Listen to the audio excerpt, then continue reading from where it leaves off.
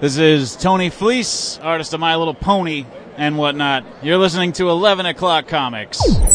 Woohoo!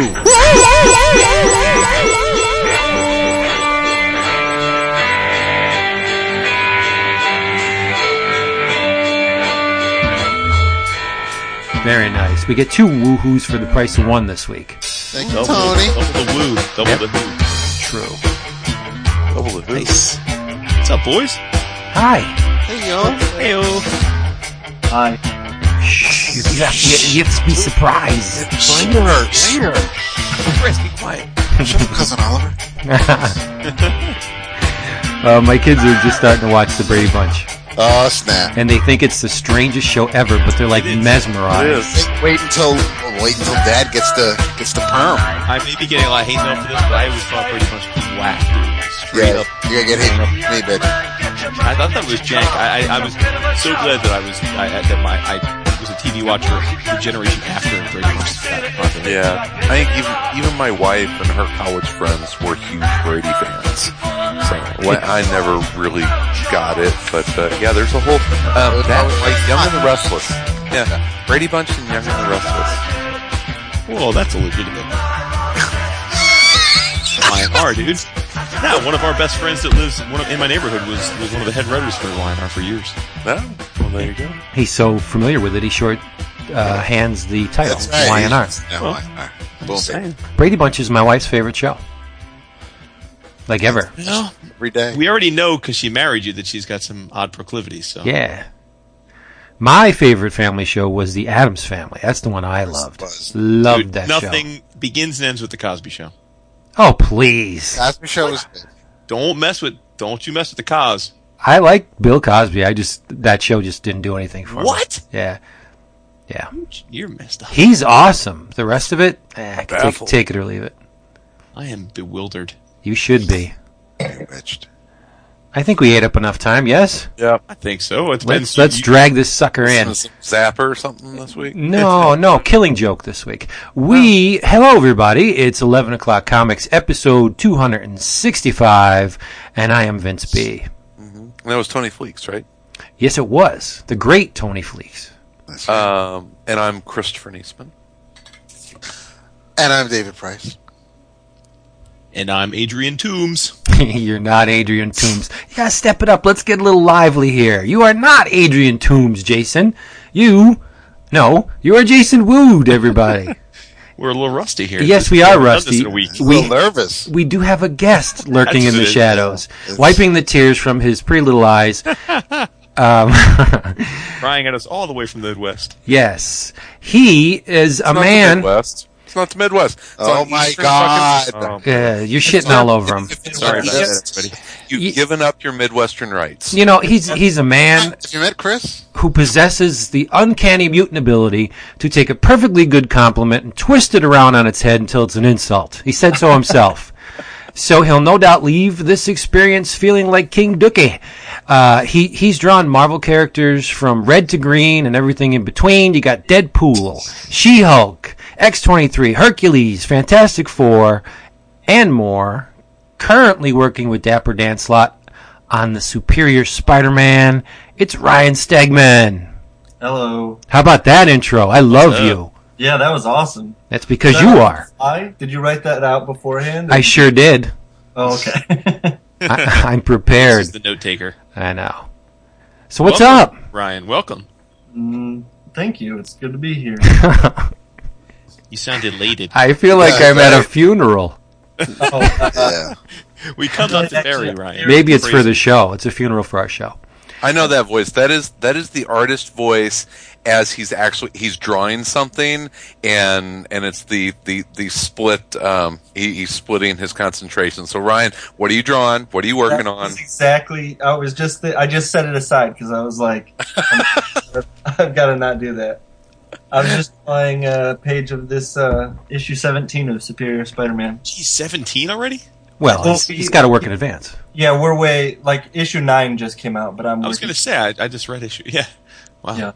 Issue 9 was awesome, by the way. I didn't realize you were that far in advance, though, dude. That's I mean, we have 3 guys drawing the book, so and I'm going far ahead to get to get some issues, like so that I can do kind of a few more in a row than Get just some. one or two. Nice.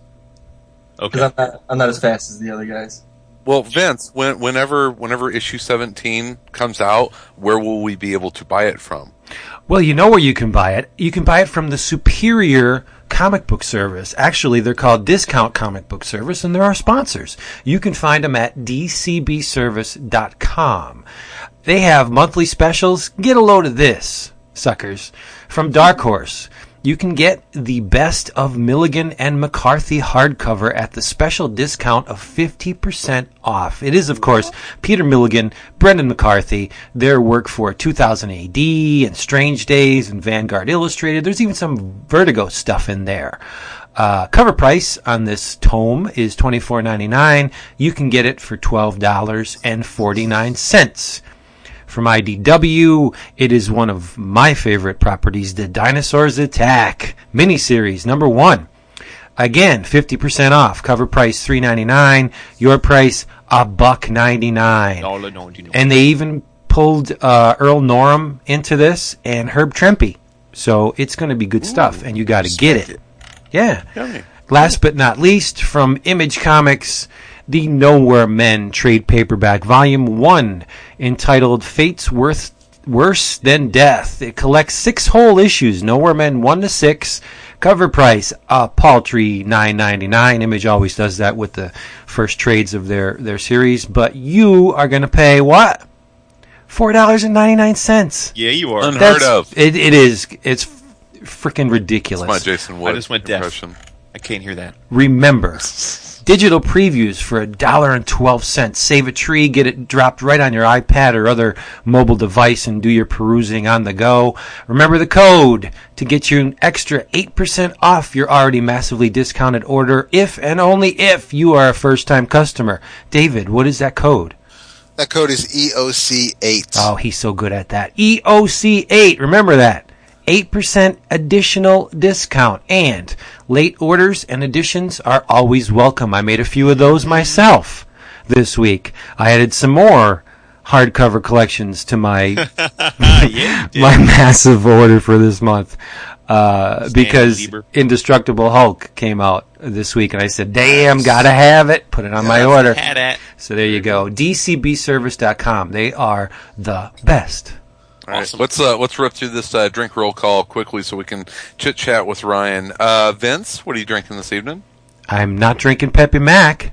Really? Yeah, I'm drinking Diet Drink the Right. water. Diet Right. Diet Right. Oh, God. Was your store at a tab? No. No, I'm not going to give him any more airtime. Diet Drinking Right soda. is awesome when it's extremely cold. It has to be like freezing cold, and the soda is Like liquid nitrogen? like to the point where you got the little tiny icebergs floating in it. That's when it's the best. It's Well, just tell me if I should ask you. Do I need to move on? Well, I don't know. You have to. It's like Russian roulette, dude. Do you feel lucky? I don't know. We have a guest tonight. I'll take door number 3, Whenever we have Monty. a guest that Jason will let his hair down a little bit. So I'm going to go ahead. I'm going to trust in you, son. Yeah. And I'm going to ask you what you're drinking tonight. If this was let's make a deal, you would be getting the big prize. Nice. Since Ryan is here, I am allowing myself a little imbibation. I am drinking a Pinot Noir from the Brego. It's Brego Anderson Valley Pinot Noir. It's California, little vineyard from California, and it's freaking delicious. So They'll understand that is if you tell me how much the bottle cost. well, I don't. I mean, my wife buys most of the wine, so. But if I'm not mistaken, it's somewhere around $45. Nice. For a bottle of wine. It's a fairly expensive Yes. Damn. But it's freaking delicious, and I would Nice. highly recommend it if you feel like spending a little more for a bottle every now and then. This one, I can say, it's the bomb. So actually, at a restaurant that we enjoy going to, and as anybody that goes to restaurants and orders wine knows, they jack up the prices like 3-4 yeah. times. Sure. So we were out with actually my in-laws, and my father-in-law was picking up the tab, so he ordered this particular bottle, and we got friendly with the waiter, and I said, can I get this around here? And he said, yeah, actually, you can get this. And so, long story short, we bought a couple bottles, and it's freaking ridiculous. Nice. So Chris got the good prize. I got the donkey. You got the donkey. You got the donkey. And Mr. Price, how about you? Since Ryan is here tonight and we last saw Ryan at C2E2, I am drinking a bottle of 11 o'clock porter. Nice. Oh, wonderful. So that's where that all went. Oh, balls, don't even. My God. There was like 32 bottles left. Yes, and Jason and I split them. That's it, exactly. Damn you. Well, Eric did a nice job with that stuff, didn't He he? did. Sure as hell did. It was very tasty. Well, we'll save Ryan's for last. But in honor of Ryan, because he is, as we mentioned it, a Michigander. So I am drinking from Battle Creek, Michigan, the Arcadia Ales Sky High Rye, which is their rye pale ale, and it is absolutely wonderful. It is definitely a pale ale, but it has that wonderful kind of rye spiciness to it. So it is a yummy rye ale. So, Mr. Stegman, how about you? Well, I'm drinking Pinot Grigio. It was like $15. Nice. There you go. You overpaid for it. My wife would say you overpaid. Well, I went out to a brewery tonight to eat dinner, and I was supposed to pick up a growler, and I forgot to on the way out. So Uh-oh. that was the plan. What brewery? It's just a local restaurant / brewery. I don't think they distribute what they make outside of the restaurant. Michigan is a silly, awesome, just home to some of the best craft brewers in the country. There's so much good beer coming out of Michigan. Yeah, we've got. Have you had Shorts? No. Oh, Shorts, like the Soft Parade and all that stuff. It's really good. Wow. No, I've had a lot of Arcadia and New Holland and Bell's. Their stuff. Bell's is fantastic, and you can just go on and on. There's some fantastic brewers in Michigan. So it's one of the good things coming out of Michigan. Not your hockey, which your Wings are still tied with my Blackhawks right now. So yeah, I'll update as we move along tonight. Well, they're playing tonight. I don't follow hockey, unfortunately. Oh, you're allowed to talk baseball. You and Ryan Brown are big Tigers fans, though, right? Yeah, we can't. If I had known that they both were, I knew Ryan Stegman was a big Tigers fan, but if I had known that Brown was too, there's no way I would have let them both on my panel. There's no way. Ridiculous. Hey, hey, you want to start there with the Kickstarter panel, because that's been one of the really cool things that Ryan's been involved with in the last year is being one of the big Kickstarter success stories in comics. Sure. I mean, I don't know. What do you want to say about it? Do you want to? I mean, I think most of our listeners are well aware of Ryan's Kickstarter, because I imagine they probably backed it. But are you guys planning on doing another one? Planning in the sense that we've talked about it. Like we know what we want to do and we know how to do more, but the second one would be a bigger time commitment because it would deal with anatomy. Okay. And so I have to actually have time off. I can't do that one on the side because it'll be too involved. So the plan is there. It's just we aren't doing it yet. Matt's doing some other ones. I'm not sure if he's announced which ones he's doing. I think he has, but I'm not going to say just in case. But he's doing another one right now that's not comic book related, because he did I Draw Cars first, right, and then I Draw Comics, and now he has another one that he's working on that's pretty cool. So, but yeah, no, in the future we will do another one. I was going to say, as long as it doesn't get too extended, like where you're coming up with like I Draw Balls and Shaft, like that's when you probably cross the chasm. No, Chris would buy that one. I draw taint. This is the only reason I'm considering doing another one is just because while I was working on this one, I was like, oh man, I could go so much more in depth on when I was doing the proportion stuff, I could have gone on all day about anatomy and everything, but I just there wasn't enough room in that. That book is more of a beginners type thing, and so I realized that we could definitely do another one, but it won't be silly. Nice. There might be some balls in it, though.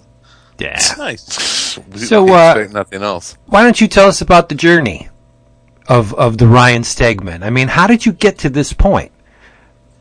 Well, spending a lot of hours working in a room. First in my parents' basement, then to my first apartment, and now in my basement. In your palace. Yeah, A palace basement.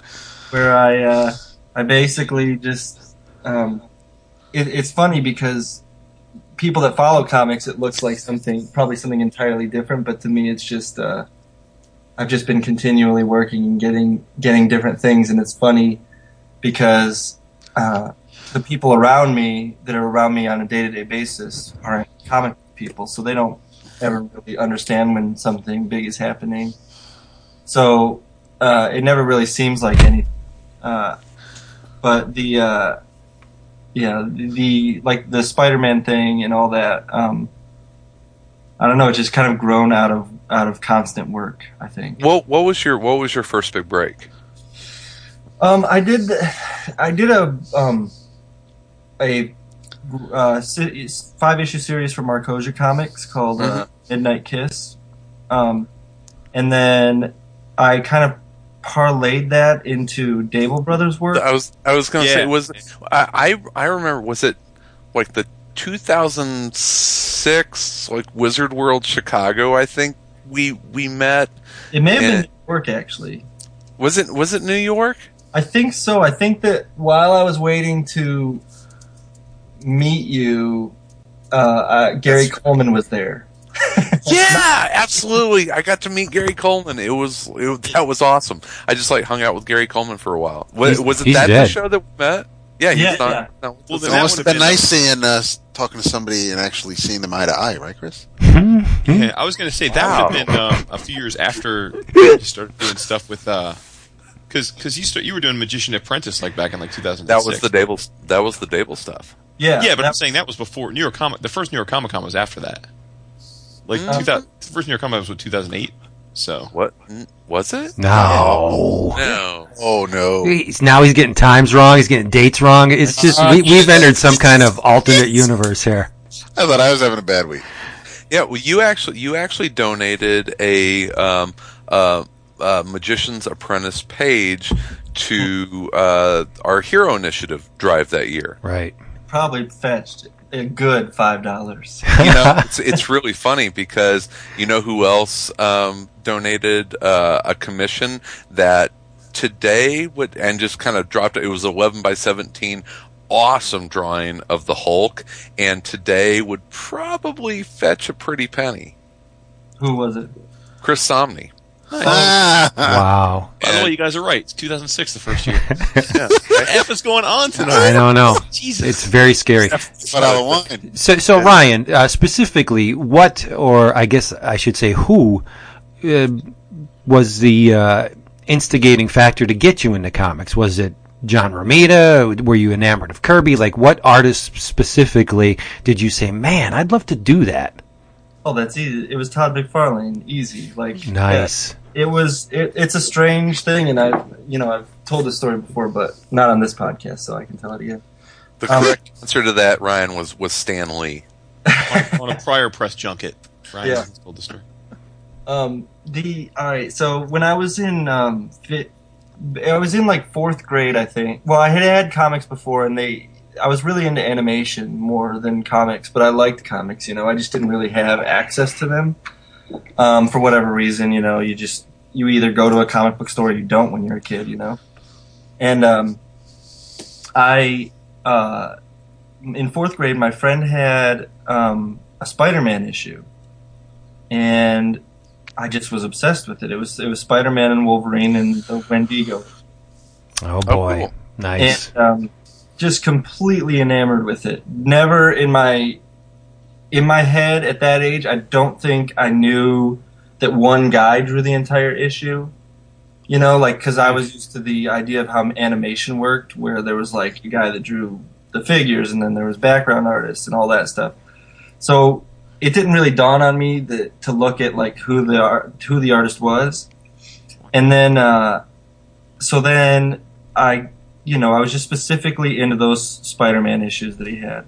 And then we ended up moving away to Michigan, because at the time I lived in Pennsylvania it was 3 years of my life I lived in Pennsylvania. The rest of it was pretty much in Michigan.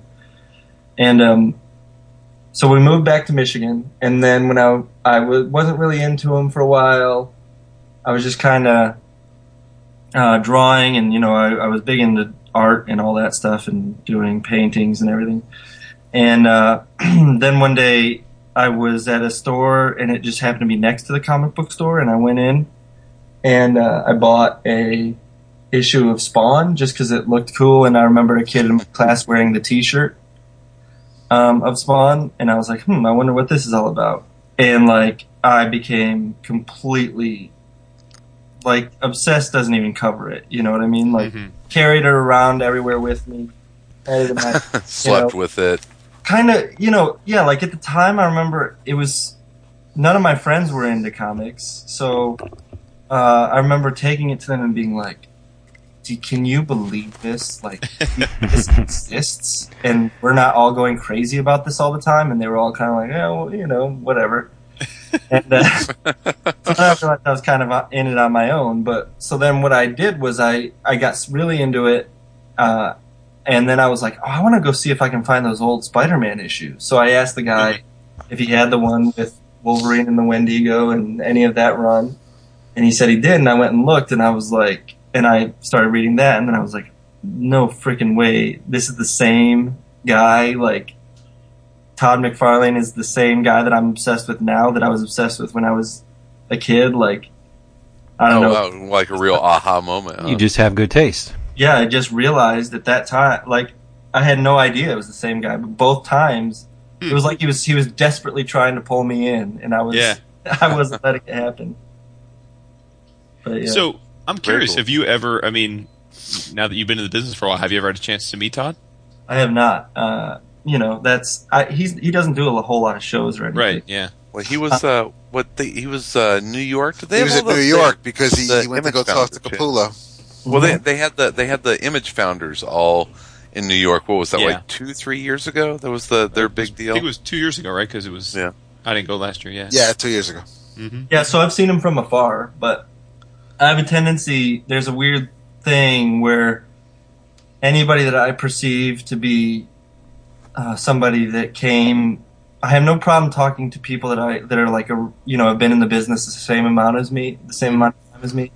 But anybody that's been in it longer than me, I get really nervous about talking to them. Did you tell me? I feel like you told me that at C2E2 this year in relation to someone. Was it J. Scott Campbell, or was it no? Was that? Yeah, it might have been. Or I clam up real bad around Olivier Coipel.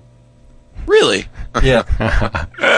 Is it weird to you now, because I have a feeling that you are getting exactly that kind of response from not just fans, but aspiring creators and people that are wanting to get into the business now, that are probably on the verge of being in the business now, and they're like, that's Ryan Stegman. He draws Spider-Man. Well, no, I'm not. In all honesty, I kind of would like to see that happen, but I haven't. You know what I mean? Just part of it. Let me tell you a story. It was C2E2 a couple weeks ago, and I'm just walking through Artist Alley, and everyone's overheard the conversations that buddies have as they're walking down the aisles, and it was two guys that were putting together their sketch list, and it's like, I'm gonna try and get Scotty Young, and Mike Norton's over there, and Ramos is all filled up for today, but I'm gonna try and get him tomorrow. Oh, and Stegman, yeah, there's just no way, he's booked for the entire weekend. And I was just like, that is so cool. It was, I don't know if that's true, but that's what they were saying. I'm just like, Ryan has arrived at that level where he is a go-to guy that people are going to shows to, and he's on the list of people that they want to go meet. And it was just like, that is so cool. Yeah, it's fun. It's hard to see it for what it is, but it's definitely, it's gratifying to hear stuff like that, and to do well at shows. definitely. I was saying to my wife, like, this show, I won't say exact numbers except for the old show. Like, one time I remember at a show being like, can you believe I made $300 when I'd like paid my way there? So it was a net loss. But just like the idea that people had given me $300 to do stuff at a show, and now like I complain about, you know, amounts better than that, you know. Yeah. But like you just don't realize while you're doing it. I would stop. Shows aren't a net loss for you anymore. Is what you're saying? They're not. They're a profit now. But it's just every once in a while you have to stop yourself and be like, you are being an idiot. Like, yeah. I'm glad you say that. I mean, you are one of the you are one of a handful of guys that I think like I view sort of your careers in that I feel like we have seen the entire arc of it because. You know, I think most of us at least were getting into listening to podcasts pretty much at the outset of comics podcasting, and then, you know, started doing them, and then it's like your career and like, you know, Norton and Scotty and like it's sort of we've seen you guys, if you know, Mahmoud, like we've seen you guys go from like the start of your career and really, you know, hustling it on like smaller books to like reaching, you know, arguably, you know, the top of the heap. It's pretty sweet. It's definitely fun. It's fun to like, I get a real big kick out of like being at a show like C2E2 and seeing, you know, end caps where there's huge lines for people to sign, and I look and one of the lines is yours, one of the lines is Scotty's. It's just, you know, it's endearing. It's fun. It's fun to see, you know. But even at the same time, you know, it's like you'll see someone like Norton. He's a lot like you, where I've seen him literally like a little schoolboy whenever he met John Romita Sr. And if I met John Romita Sr. Yeah, you know, so there's still that amazing, you know, reverence for the guys that and gals that came before you. So, you know, you're one of the people that you know, it's really cool for me to see that you stayed pretty grounded. As much of as a pisser as you are, you still stayed pretty grounded, and you know how the industry runs, and so I mean you have respect for the people that you need to have respect for, which is very cool. Yeah, thanks. Ryan was the first creator that ever mentioned that he listened to our show to me. And it was at New York. I don't know if it was 2006 or 2007. It was that year that Paolo was just getting Cadence off the ground, and you were all sitting at the Cadence table together doing $20 sketches. Mm-hmm. And I went up to introduce myself to you and ask you to do a $20 sketch. And then you were like, oh, 11 O'Clock Comics. Yeah, I listened to your show. And it was like early. Like we had just started the show. And I was baffled that someone actually listened to the show. I was like, really? Oh, that's great. You know, I was totally baffled that there was actually somebody that we didn't know, like, as a personal friend that listened to the show. So. Oh, that's cool. Yeah, kudos. Yeah. And you actually did my favorite present that I've ever gotten for Wood. And that drawing is hanging in my office in Manhattan. It's the Deadpool one? Yeah. Yep. It's sitting on the bull. It is framed and up on my wall in my my office in Midtown. Well, good. Better than it collecting dust on top of my scanner here.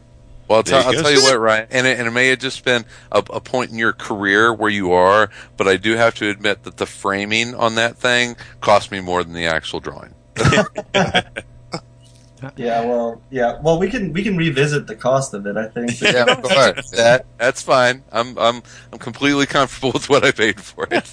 Yeah. You know, while we're talking about drawing, in preparation for this, I spread out a bunch of your stuff, and I was pretty amazed. You're almost a chameleon because your style changes, not so subtly across in between works, like especially the She-Hulk's stuff. If you look at that and you look at the Superior Spider-Man, much more extensive use of blacks in the Spider-Man stuff.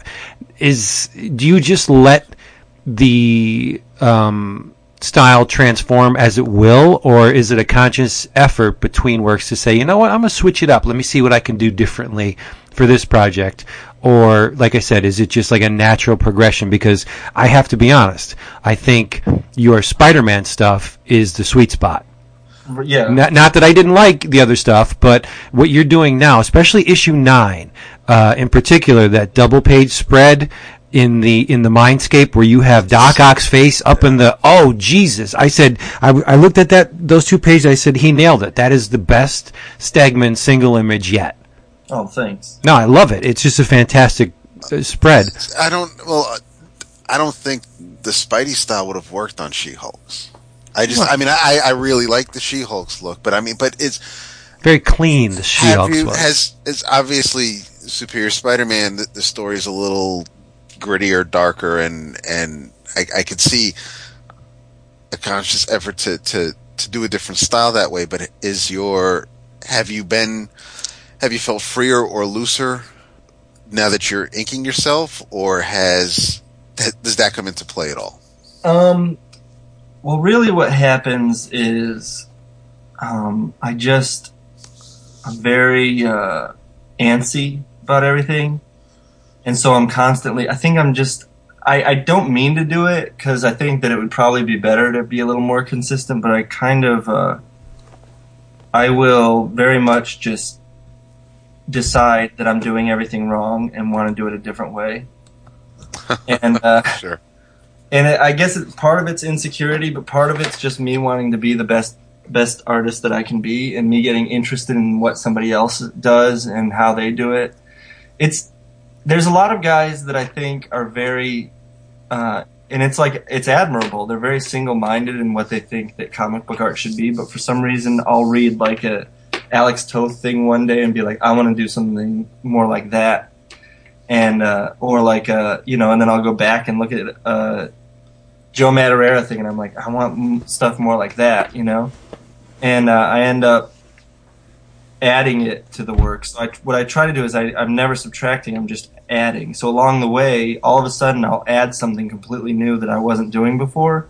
Mm-hmm. And I think that it's just kind of like having a repertoire that I can unleash, as I go along. I just build the arsenal. You know what I mean? Yeah. Well, can I make a request? Yeah. There's always room for refinement, right? But I would like it if you would just stick with this Spider-Man style forever. Well, you know what? Remain stagnant. Do nothing more. Yes, just keep doing it like this. Be a whore and just keep kicking it out like this. There are a few moments in Superior Spider-Man so far where I feel like where I've been able to take a deep breath and look at it and say, okay, like that is pretty much what I want my stuff to look like. Yeah. I think that it's always been in search of that thing. You know what I mean? Like it's always, you're always trying to find it, and when you're not. Like I felt like the She-Hulk stuff was kind of a people pleaser style, but it wasn't. It didn't really say anything about me or who I am or what my perspective as an artist is. I was just kind of doing what I thought comics should be. Sure. Yeah. Whereas the other stuff that I'm doing, what I'm adding is more of myself into it, and every once in a while I've been able to hit it lately. So. Yeah. I think that's one of the problems, or not a problem, but if you ask Mike Norton, he would say it is a problem because he's so versatile and he's very fluid. He can switch styles up depending on the properties or the projects. Mike, up until like a couple years ago, was finding it very difficult to land on a regular title because he's so versatile. So again, that's another tick in the column to keep this Superior Spider-Man style. Just keep it going. Yeah, it's a kind of a jack of all trades, master, situation. I mean, not with Mike, because I think he's found what he on Revival. Oh, definitely. Yeah. And I think he's fine without it, but that's you also look at I think editorially, sometimes artistic styles can be directed, and not just Mike, but I think that can happen to a lot of people. Have you had that experience where an editor has said, "Hey, we want you to kind of move in this direction or that direction," or have editors been pretty hands off in your artistic style? They've been very good about it. They absolutely let me do what I want to do. I've never really had them step in at all. yeah, it's just they'll see that I kind of envision them having these conversations where, you know, I'll turn in a page and they'll be like, well, Ryan's doing something different again. You know what I mean? Yeah. I don't know what to do about it, but let's just go with it. Because every once in a while, you know, like there are definitely bumps in the road when you work that way. But I think that, you know, they realize that now that I've done it so many times that in the end it usually it kind of will fold into the previous style that I was doing. So if it changes completely, I'll then get to the point where I scale it back, and I fold it back into the regular style, and then the regular style takes over again. Cool. You know, you had mentioned animation as something that you were very interested in, and you know, it doesn't take a super discerning eye to see the influence of anime on your style. I mean, you're kind of like a Ming's eye of art. You are definitely an East meets West style is kind of how I would describe it. You have got, you know, a ton of Western comic influence, but you also have brought some of the Japanese manga and anime into your style. And agree or disagree, but you know, has that been a huge influence on your art? Yeah, I'd say that the Japanese comics have had at least as much of an influence on the way that I do things. I'd say that now the single greatest influence on me storytelling wise and action sequencing wise is Akira. And so if you took all my influences, if I put them all out there and said, you know, like this and this influenced me, it'd probably be about 50-50 on Japanese stuff and American comics. And I mean some European. Sure. Yeah, I've read I was when I got into comics, it was very much I was first into Image because of Spawn and everything. Sure. Yeah, McFarlane, and then I kind of branched into. I remember I immediately got into Joe Mad on Uncanny X-Men, and then I was like, oh, I gotta find more of this stuff that he's influenced by. And then I just really liked it, you know. Like I still love, like, Urasawa's a huge influence on me, and Otomo and Miyazaki, like those guys are just, you know, as big of influences on me as anybody. So, I mean, following up on with David's point, as I look at your work, you've had a bunch of different inkers, especially in the first part of your foray into Marvel, like with, I think, Koblish did some of your stuff, and I know with She-Hulk, I don't remember was he your inker on She-Hulk? I can't remember, but you've had a couple of different inkers. So was it Fantastic Four did you make the conscious decision to say, hey, you know what, I'm going to try inking myself and see how it goes? Or, I mean, what was the process there? Because obviously, I personally think it's working really well for you, but I also know that adds, you know, time and complexity. So what's the process there, and do you ever see yourself being inked by someone else now? Well, funny you should ask, because actually for the next 3 issues, I will be getting an inker because I want to move a little quicker. When we need me to move quicker, I want to move quicker, and I've gotten to a point now, drawing wise, where I think that an inker will actually be able to, because I finally figured out, I think that through inking myself, I figured out what I wanted the final product to look like. Mm-hmm. So now I can indicate that better with pencil, whereas before I think I was when having an inker, it was almost like a crutch. Like, okay, I don't know how to figure this rendering part out. You figure it out. You know, here's a bunch of scribbles. Now you figure it out. But now that I've inked myself, I know exactly what I want. So I'm comfortable handing it over to an inker. And but when I chose to start inking myself, it was for that reason. Where I was looking at my stuff and I was saying, you know, it's just got. I don't want it to be generic. You know, I was getting a little worried because I didn't want to just look like, I guess house is how you would. Yeah. Mm-hmm. Even though there's technically not a house style, there kind of is, you know. Right. And I didn't want it to look that way, so I needed to go on that journey, like an exploration of style and kind of learn. And I started doing we started doing Ashcan All Stars, which is a blog. Yeah, of course. Mm-hmm. Yeah. And I was inking myself on there, and the response that I was getting from people, it was very strange, because there was like, it's almost like having a governor plate on your brain sometimes when you're doing superhero comics, where you're like, you won't let yourself go 100 miles per hour for some reason, or at least for me, where I didn't feel constrained because nobody was making me feel constrained, but I was constraining myself based on everything that I had seen in the past. And then we did these Ashcan All Stars, and I didn't have to please anybody. I was just putting it on a blog, like, who cared?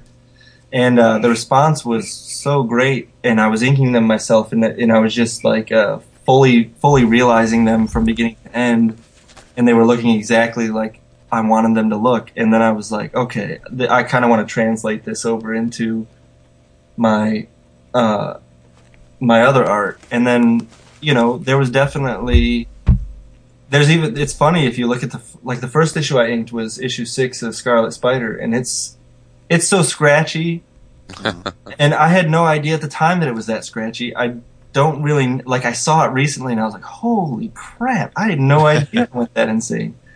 But now I finally kind of nailed it, I think, or at least nailed it in my opinion, and now I'm comfortable letting somebody else handle it from what I'm going to do with my pencils, which should be pretty, explain it in the way that I want it to be explained.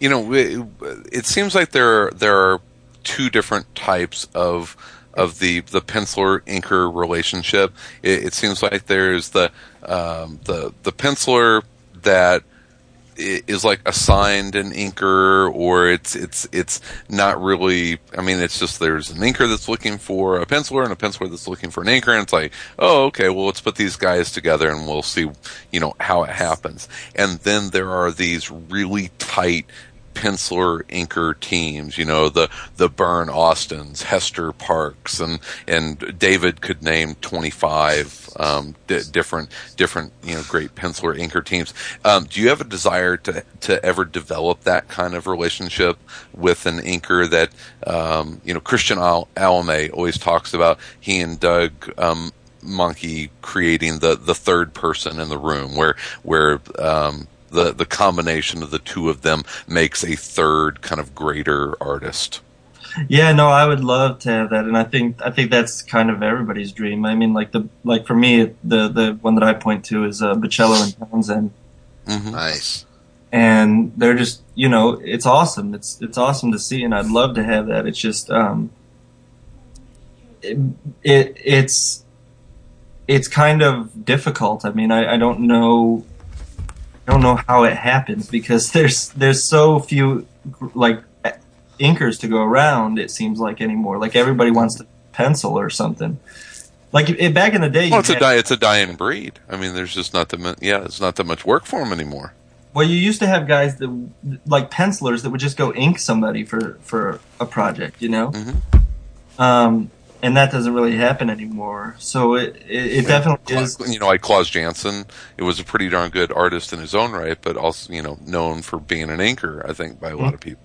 Yeah, I was. Oh my! By the way, Klaus, I know you're listening to 11 O'Clock Comics. Oh no! Hey, don't look.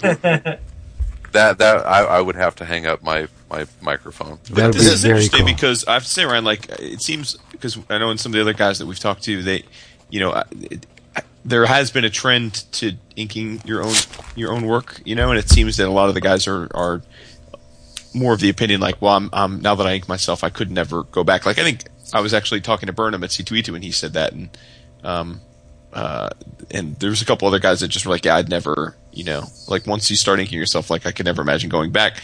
But you're sort of the different view. Like, does it, with you're saying with the process now, is it just that, are you going to hand off much tighter pencils than you might have in the past to the new inker? Is that part of the difference? No, I think that I will, just the language will be, basically you what you develop with an inker when you're penciling is you kind of give them a language. So like, I want these little tick marks in this area. You know, I just put like these little random ones, and it just kind of indicates to them, like, okay, now do this, but do it better. You know what I mean? But I guess that for me, I do feel that thing of wanting to ink myself, but essentially when I started inking myself, I was doing super scratchy stuff, and it was okay, but the response wasn't wonderful. Like, I kind of felt like I got into that place where it almost looked a little bit indie. Okay. But I was able to do it pretty quick. But then, as I started to want to get better at inking, it started to take me more. It started to take closer to 6 weeks to do an issue. Okay. And I'm not sure that that's the artist that I want to be. You know, like the guy that only does 8 issues a year. I don't know, because I think that you can get by with that, but I really would like to have like a nice long run on something. And part of that is, you know, you just end up you have to trust somebody else to handle that stuff for you. Like, we're often so precious with everything that we do that it can kind of cripple you, and you don't really have the volume of work that you'd like. The way that I look at it is, I think I will ink myself in the future on projects that call for it. I'm not sure that Spider-Man necessarily calls for it, because this is a monthly book. There's, you know, the fans kind of like cleaner stuff than I like to do anyway.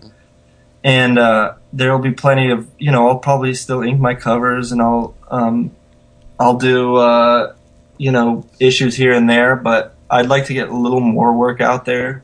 Mm-hmm. And then hopefully in the future I'll do creator own type stuff, and then I'll you know, unleash the monster. Nice, unleash the Kraken. Speaking of the fans, let's go in that direction for a couple minutes. I think that Stegman luck is in evidence with this series, because it's a blessing and it's a curse. You get put on a book designed, well, not designed, that is obviously going to tick off a whole mess of people. Mm-hmm. And not only that, but you are lucky and unlucky enough to be the artist on the 2 issues that tick them off the most. The first issue and the 9th issue. Like, is that something you consider as your drawing list? Like, oh man, I'm going to get so hammered for this. Yes, and I love it for some reason. That's good. I'm normally kind of worried about that stuff, but I think that Dan told me the whole story over pizza at C2E2 last year. And I was just like blown away. I was like, this is awesome. But then, I knew the whole story. But as I thought about it, I was like, man, like, broken down into pieces, this is going to be a tough pill for people to swallow. Mm-hmm. You know, as these things happen. But my faith in the story was such that I started to enjoy the amount of anger that we were that people were putting out there, because I'm like, you don't know anything about what's about to happen. Right. I have an idea. Yeah. I think Dan has built in the escape hatch already. And that's only 9 issues, so I don't have much to go on, but he has put, like they say, if you're going to show a gun, or write a gun in the first chapter, that gun has to go off by the end of the book. And he has placed something within this story that could be a nice escape hatch for Peter coming back. No, he's done. No. Well, I mean, seriously. If people just put down the cheese doodles enough to really get into this story, you got to consider, is Marvel really going to say goodbye to a $1 billion character? Like, it's insane. You guys are just having fun with it. That's what these books are supposed to be. They're supposed to be fun. It's the book that brought me back, for God's sake. Like, I wanted nothing to do with Marvel, and I read this and I was like, damn, this is fun. Yep. You know, and it's I these. mean, Ryan, I don't know if you heard last week's episode, but it was an epiphany because Vince had sworn off all Big Two comics for like 18 months, and we were like, "You'll be back," and he's like, "Never, dude." Yeah. And then he's like, "I'm back, baby." But yeah, I mean, oddly enough, these are the arcs that people remember. I agree. That's what I thought after Dan told me. I was like, "This is his, he's already had a pretty great run, but this will be his defining moment as a Spider-Man writer." I mean, Peter Parker as Spider-Man, they're great stories, but that's just maintaining the status quo. When you shake it up, like the Clone Saga, like it or not, people remember it, right? And I think this is going to be one of those, probably a lot better written, but the story is shaping up to be something really special. I'm just enjoying it. It's a great book. Well, the thing that I noticed right away when he told me the story was, my thought process was like, to me, the Spider-Man comic has always been just as much about his supporting cast as it has been about Peter Parker. That's why I love it. That's the thing that makes it different from any other comic book for me, is just like the relationships and all the the human characters around him. And so what I was just thinking is, like, this is a great way to get to tell stories from a different perspective on his supporting cast and what he means to them. Mm-hmm. And that's exactly the type of thing that's been happening in the book. You see all these people reacting to Otto as Peter. And it's I don't know. I think it's just a really fresh take and a really interesting way to tell new stories with the characters, and they're all still there. So it's still the Spider-Man, it's still Spider-Man's book, and it's to say there's just one character that's different, and it, he happens to be the main character, but he's still it's still fascinating to see how everybody handles it. Yeah, I think Slott is really clever with Peter's dialogue. Especially in the one sequence where Peter and Mary Jane are sitting on the couch, and he goes, "Silence, woman!" and she's such a lapdog, like she doesn't even consider that this may not be her man. It's just like, Carly does. Carly knows, yeah. Well, she's blonde, so she's wise. But it's not overt. It's like subtle sometimes when he'll just tweak the dialogue a little bit. But in some cases, like he really pushes it, like the silence exclamation. But I just think it's invigorating to see that. Yeah, there are things that can be done with these old dogs. Yeah, exactly. That's the thing that I like about it. It's just it's an opportunity to do new things. So are we talking, like, what's the commitment to this status quo? Are you going to stop, like, when you get omnibus size, like maybe 24 issues, and then they'll say, okay, let's mix it up again? Or is this going to be shorter, longer? I mean, what's the vision for this? Do you think I can really answer that question? I know, but I mean, how does it end? Hopefully, Hopefully, they let it go at least 24 issues. Well, but I'm guessing if you're working on 17 to 19, it's probably going to get there. I mean, Ryan, can you speak to how long you're committed to the book? I mean, is that allowable or no? Yeah, I told him that this is the only book I want to do. Yeah, you're smart. So for the foreseeable future, is your point? Yeah, I just said that. I mean, I told them flat out. I told Steve, because I did one issue of Amazing Spider-Man, and then, we were working. Yeah, I love that issue. Yeah, and Steve did too, and he was writing me, he's like, man, where did you come from? I love this. And I was just like, all right, let's talk about this. I want to draw this forever. Like, this is the book I wanted to do when I started working at Marvel. Like, this is what I want to do. And, he started, that's why he gave me Scarlet Spider, was because at the time the book was staffed up and we weren't going to be able to do it. But I kind of, from that point on, I made it known to everybody. I was just like, this is what I'm aiming for. I didn't think it would happen so soon, I kind of just, but I wanted to plant the seed, like, that's what I'm going to do. They eventually came around to it. Yeah, I mean, have you had that moment yet where you're sitting there and saying to yourself, like, I really became an artist because I loved McFarlane, and McFarlane before Spawn obviously was defined by Spidey, and here you are doing the book. Like, have you kind of had taken a moment to take a deep breath and say, "Damn, I'm doing the book I always dreamed of doing"? Like, has that sunk in yet? I've definitely tried to have that kind of moment. It's really, really difficult though to really get perspective on it. I think the only time that will really allow that, or the only thing that will really allow that is time. Like in a couple of years, I think I might be able to look at this and I've told this story before too. But the craziest thing was when they offered me that single issue, Amazing Spider-Man 665.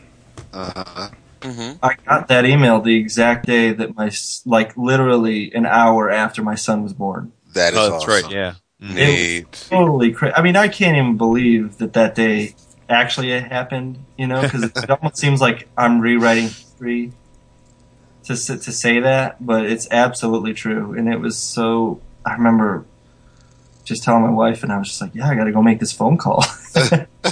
I'll be back." Were you crying? Yeah. At that point, I was exhausted. Oh yeah. I had no more emotion to hand out that day.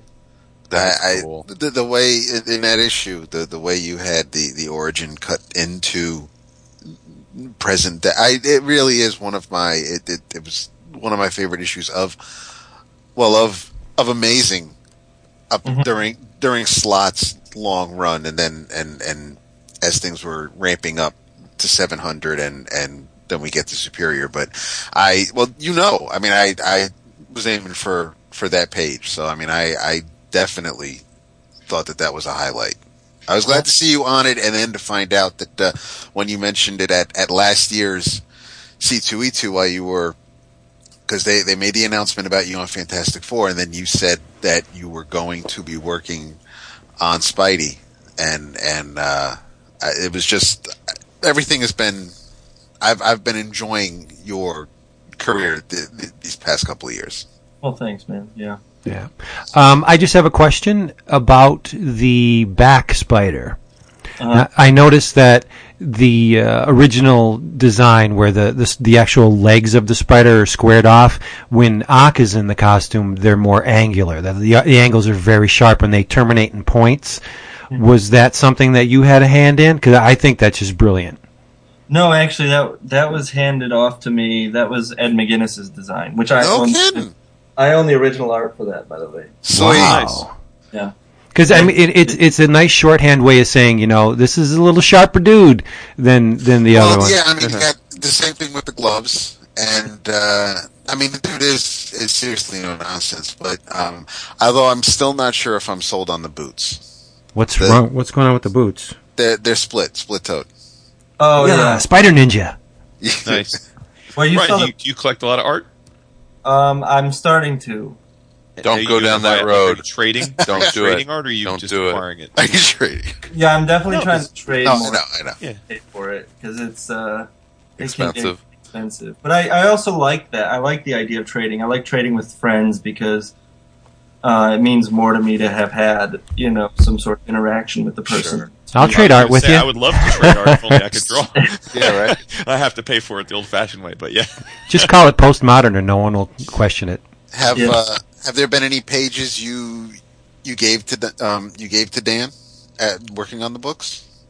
Yeah, we did the first book. The first issue that I did, he wanted to buy like 3 pages or 2 pages or something, and so I gave him a big discount, and then I just threw in a couple extra pages for free. Oh, That's nice of you. Yeah, I was trying to figure out how to, because I was like, man, because I was like, I just wanted to give it to him, but at the same time, I was like, this is definitely going to sell.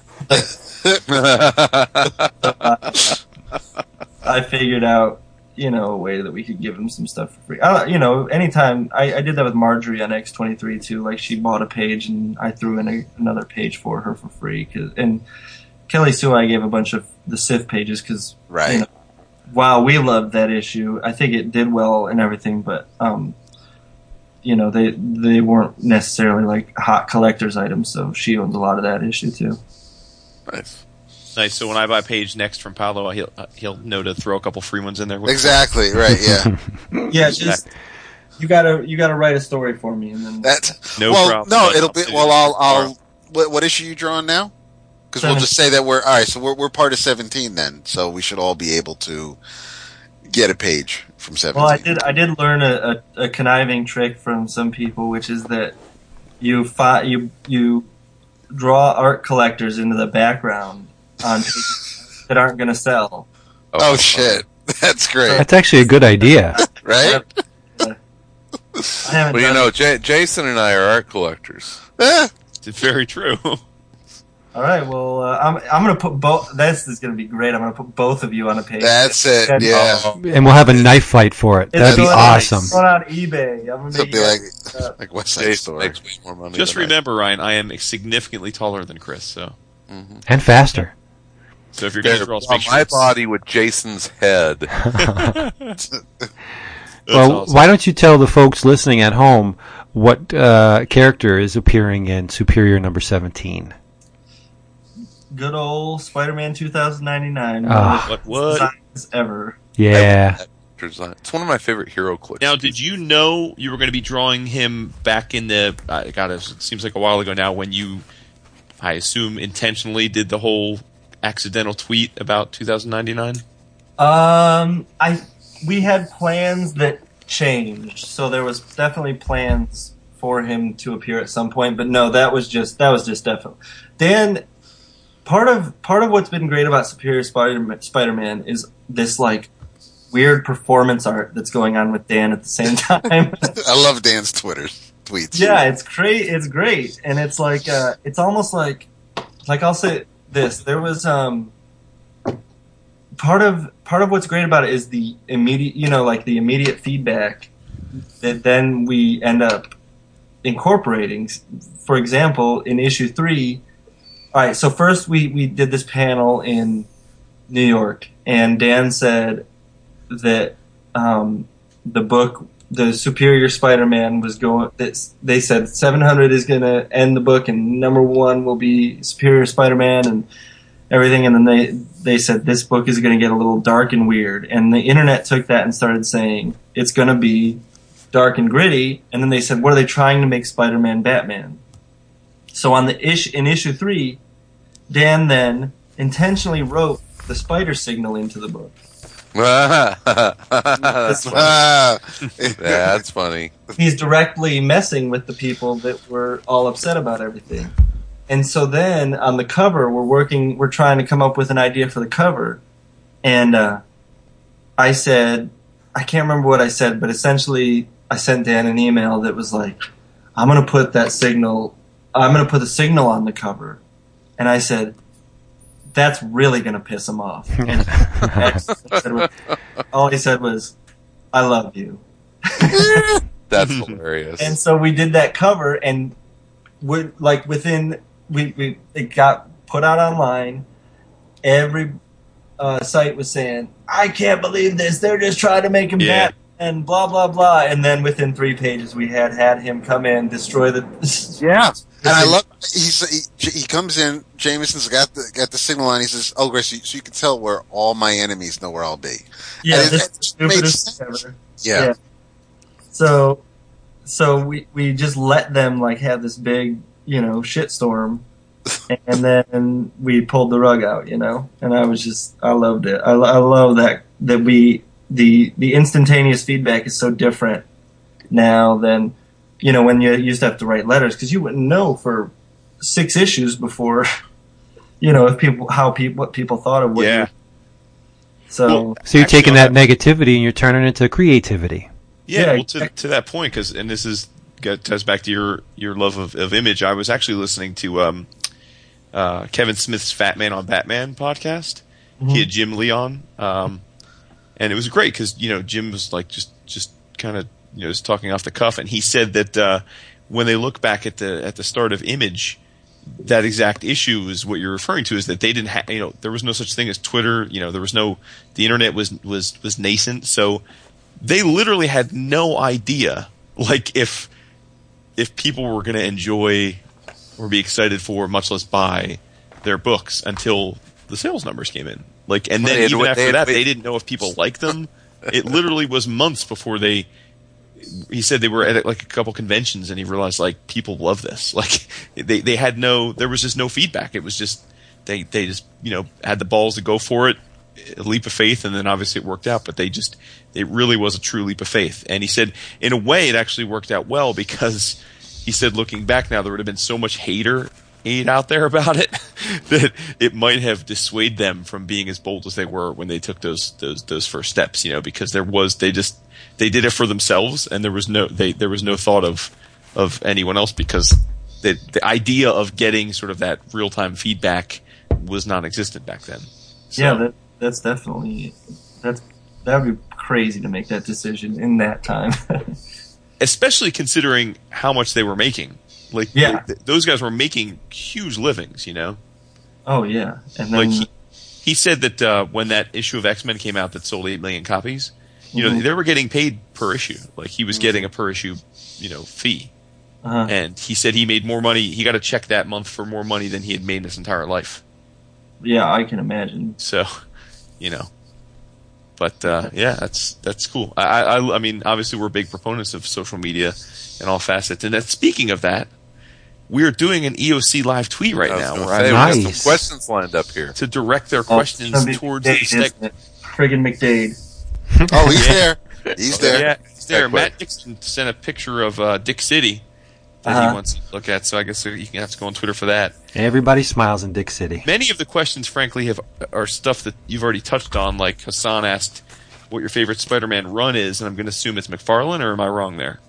Art wise, that's the one that has the most impact for me. I now I visited things afterwards, and like I love everything that John Romita Jr.'s done, and John Romita Sr. and Gil Kane and all those guys. But impact wise on my life would have to be McFarlane's run. Sure. Our friend from Australia, Andrew Shaw, Nice. actually asked again another question that you've touched on, which is, what's sort of your dream property to work on? Which I think it's Spider-Man. That's what you're doing. But let's just tweak the question a little bit and then say, outside of Spidey, what characters or series would you love a chance to work on at some point in your career that you have not had the opportunity to do? Batman. I knew it. Yeah, I like human characters. Like the idea of working on something that's less powered up.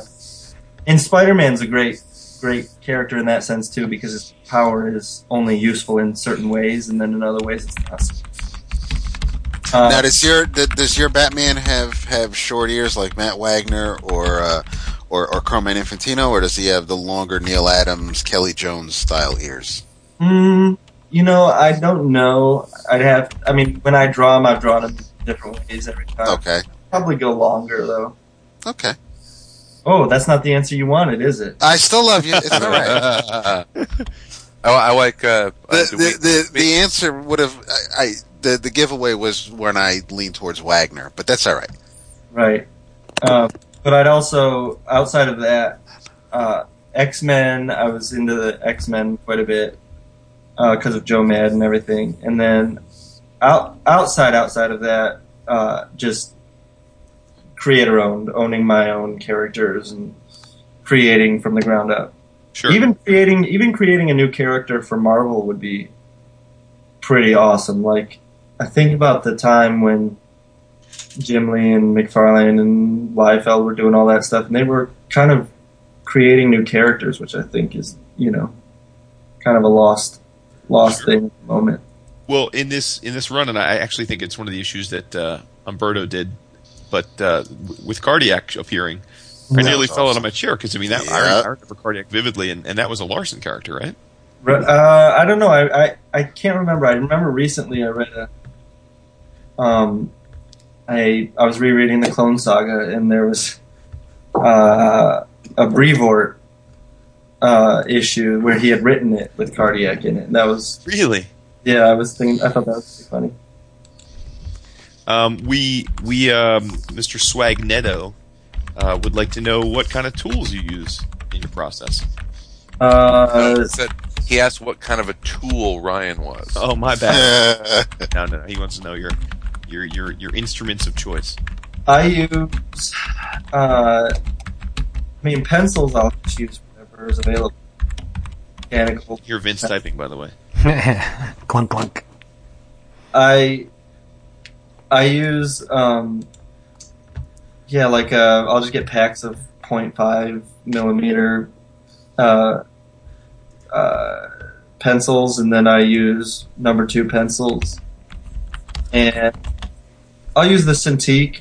Also, I'll do some drawing in there, and then for inks I use brush and nib, Raphael 8404 brushes. I like the size 4 and the size 2, and I'll use Kuretake brushes and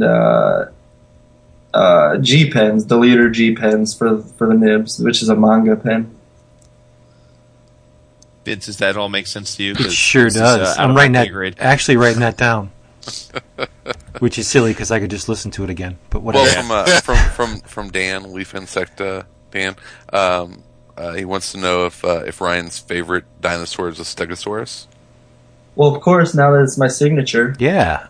Totally. Okay. In the I great didn't know if Simonson that was a red tradition. herring or not, if you were really a Velociraptor fan or something like that. I think it's an awesome signature. I love it a lot. Yeah. Oh, yeah.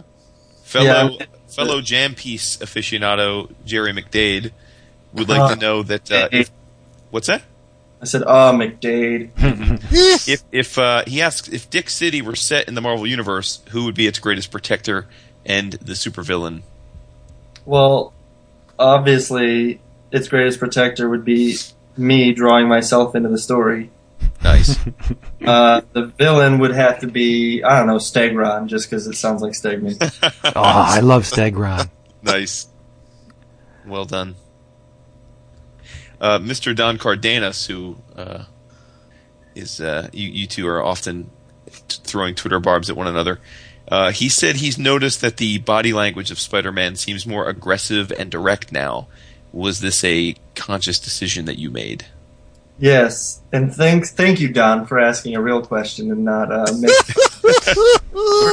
fun of me publicly. Don is a legitimate fan of yours. He's also apparently recorded our Kickstarter panel and just sent me the link to it. So, that was awesome. So there you go. Which you were riveted by. So riveted you were talking to your wife about what you were going to have for dinner. Yeah, we should start a Kickstarter to distribute that. The idea was for me was he was just more of a kind of a villain in Peter Parker's body. So villains kind of act different. I like to make the characters act. I'm a big proponent of make your characters act, or I don't have the time of day for it. I get really frustrated when characters are just being really stoic, even though they're saying something really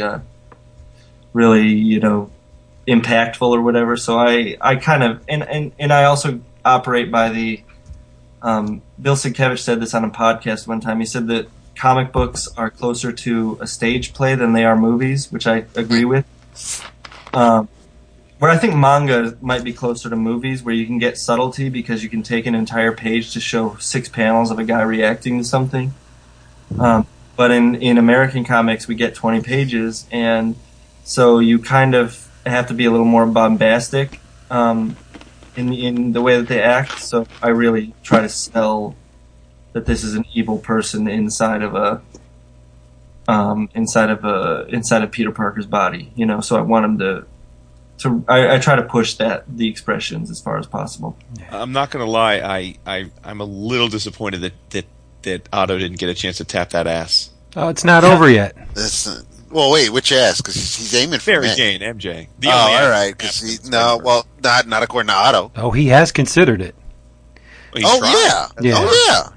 But you know what? I find it. I'm taking the whole Peter's life experiences have transformed me into a villain, from a villain into a heroic figure. I'm taking that with a big old grain of salt because you can sit and listen to someone's stories of woe as much as you want. And yeah, it does affect you in the short term, but I'm confident that his true personality is going to come back into the surface. I mean, it does. You can only be so sympathetic. No, it's going to be Otto forever. Forever and ever. Well, no. Look at how long Wally was Flash. I mean, he directly experienced Uncle Ben's death, Gwen's neck snapping, every negative factor in Peter's life. He basically lived it because he's in his head, right? And that's going to affect him, I think, only so much before the old Otto comes bubbling back. Well, he's a huge narcissist. I mean, sure. Yeah. It's impossible for him to get past what he is, you know? Yeah. And I'm not giving you any hints as to what's happening. I'm just saying, I think as a fan and a reader, he is, you know, he's an evil guy, and he has serious mental problems that just is, you know, wanting to fix them, but he's, you know, if he's not, how can he possibly fix such deep-rooted issues? Because he has baggage, you know? Yeah. Oh, yeah. And I like the fact that Slott is eking out little bits of Otto's history, too, in the book. Yeah. Like, we get to see his father smacking him around, and you know, it piles up. Mm-hmm. And as I'm loving the ride we're on now, and part of me is also looking forward to, if Peter becomes Spidey again, how he has to deal with the everything that Otto did, exactly the consequences with Screwball and Vulture and basically dragging everybody that Otto faced as Spider-Man practically to death's door. You know, I mean it's and of course there's the whole ironic thing where Spider-Man is now one of JJJ's favorite people in the world, and it's not even Peter who's Spider. I love it. It's Jonah's so wrong all the time, isn't he? I mean, I hope that Otto gets Carly pregnant. No, seriously, and then that causes a huge rift with MJ and Peter when he finally does return to Spider-Man, and now it's not Peter's son, it's Otto's son. Oh, that'd be awesome. That'd be so cool. I'm gonna write Dan and see if he has that plan. But yeah, I just don't. Fan fiction, Vince. I just don't like Mary Jane at all. No, I know. It's not much to like. Ryan Salazar just EOC live tweeted wanting to know if you're going to man up and take his bet against the Blackhawks. Well, he wants me to take a bet when I don't know anything about the damn sport. That's Sal. It's just because Ryan. It's because he knows that the White Sox are going to have a real tough time against the Tigers this year. Be real careful. We're treading thin ice here, people. Hey, I'm just speaking truth. Ryan, do you watch wrestling? No. More importantly, do you have time to read other comics? I do. I actually think about this all the time. All right.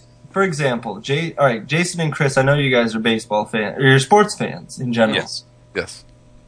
But you also seem to read everything. How is this possible? It's a lie. It's a lie. Well, for me, I have a long commute. You know, I go into Manhattan every day, and I take public transit. So, I mean, I have upwards of 3 hours a day to consume media.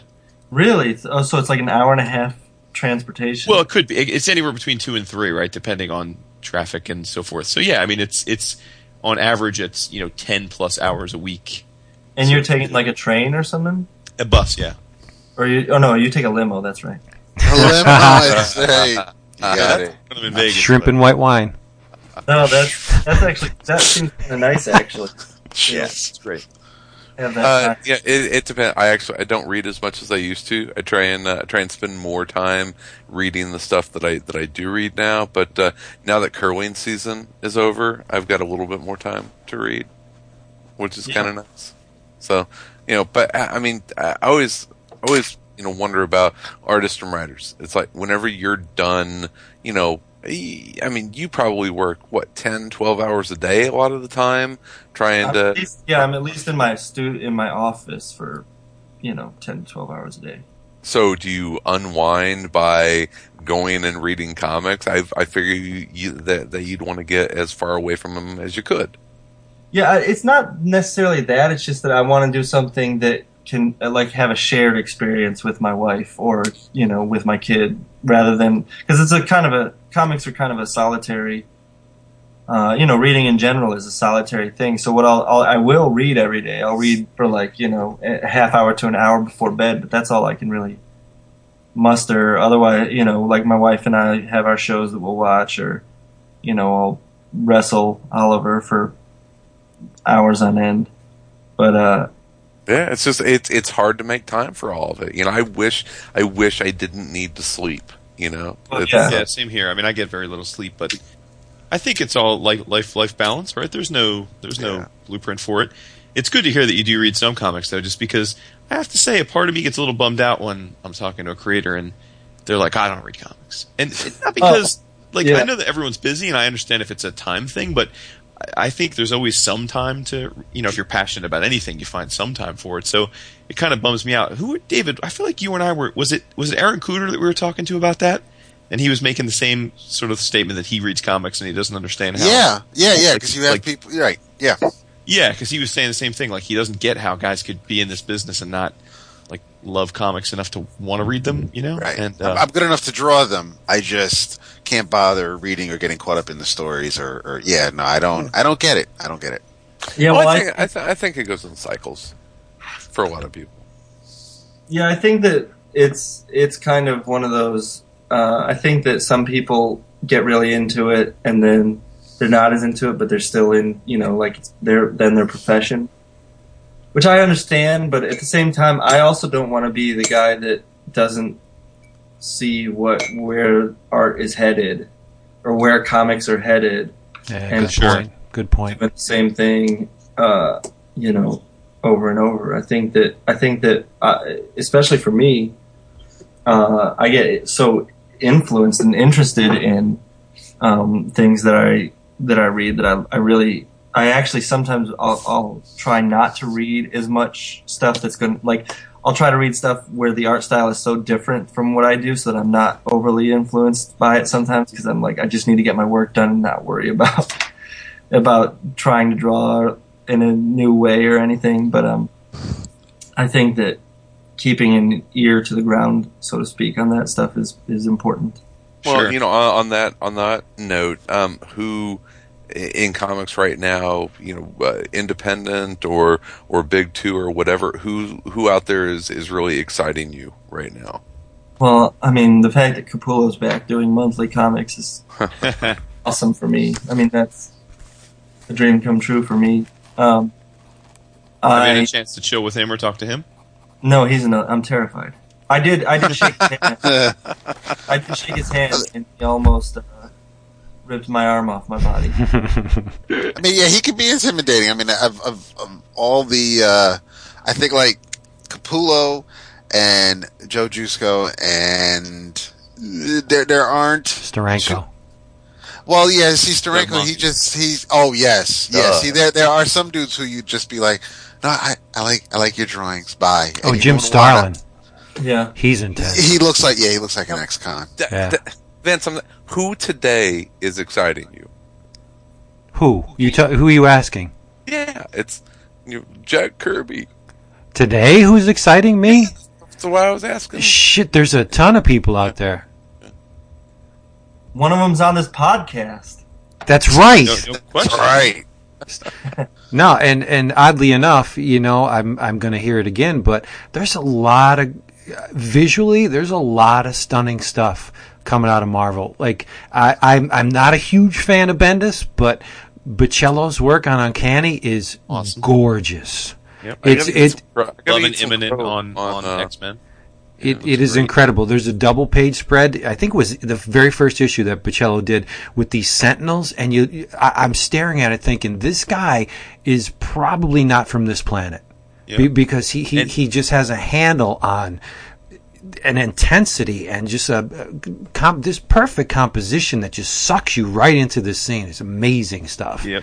I got to say, Asad Ribic, I don't know that I've a huge fan of his work, but he's found his spot with with this pencil stuff. Yeah, And once again, I want to reiterate, David was right. I've been repeating that more and more the past couple I weeks. think I'm dying. You've been pushing me towards God of Thunder, and I read. It's good. Yeah. What is it? 8 issues to date. Yes, I read the 8-issue progression 4 frickin' times.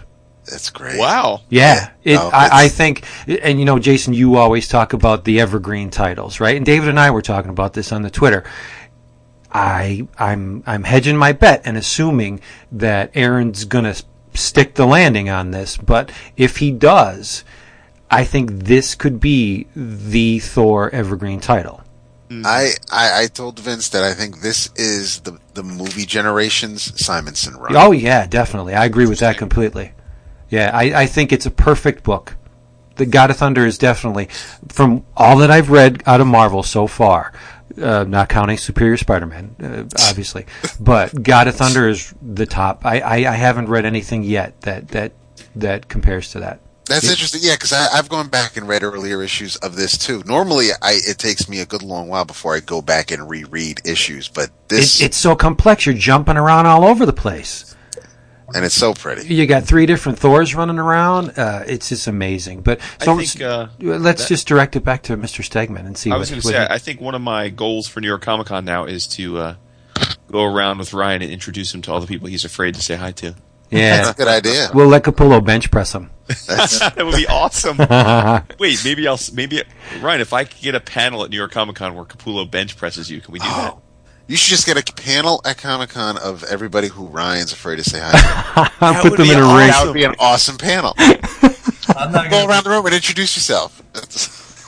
Brian's like, that sounds like a terrible idea. Part of me is interested. As a spectator, I'm interested. As the guy in the thing, not so interested. Well, Captain Soliloquy, Kyle Scroggins, asks Mr. Stegomatic, how did comics ever exist without you, and how do the ladies ever stay conscious in your presence? Oh my god, this is a long answer. Aaron's gonna love this one. The Pheromones. first answer to the first part is, did comics really exist before me? That's Probably not. It's That's like, a prove second answer. second of all, my wife is asleep right now, probably because she saw me.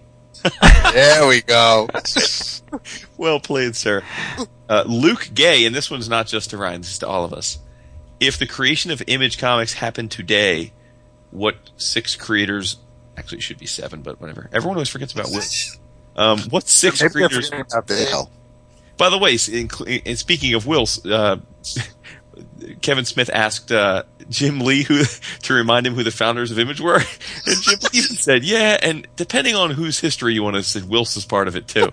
Wow. He didn't even get love from his own founders. Anyway, if Image was happening today, what 6 creators would you love to see band together and create a new universe? Right, Steg. So I'm saying I'm not including myself in this because Okay. that's too egotistical. Though I want to. Because that stopped him at put the it pass. past. Go ahead. I would say Quapel, Mm-hmm.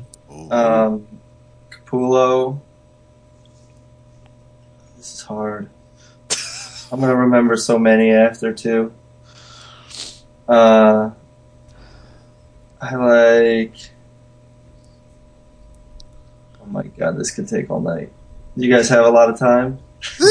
We sure do. We have 20 more minutes. We have unlimited time.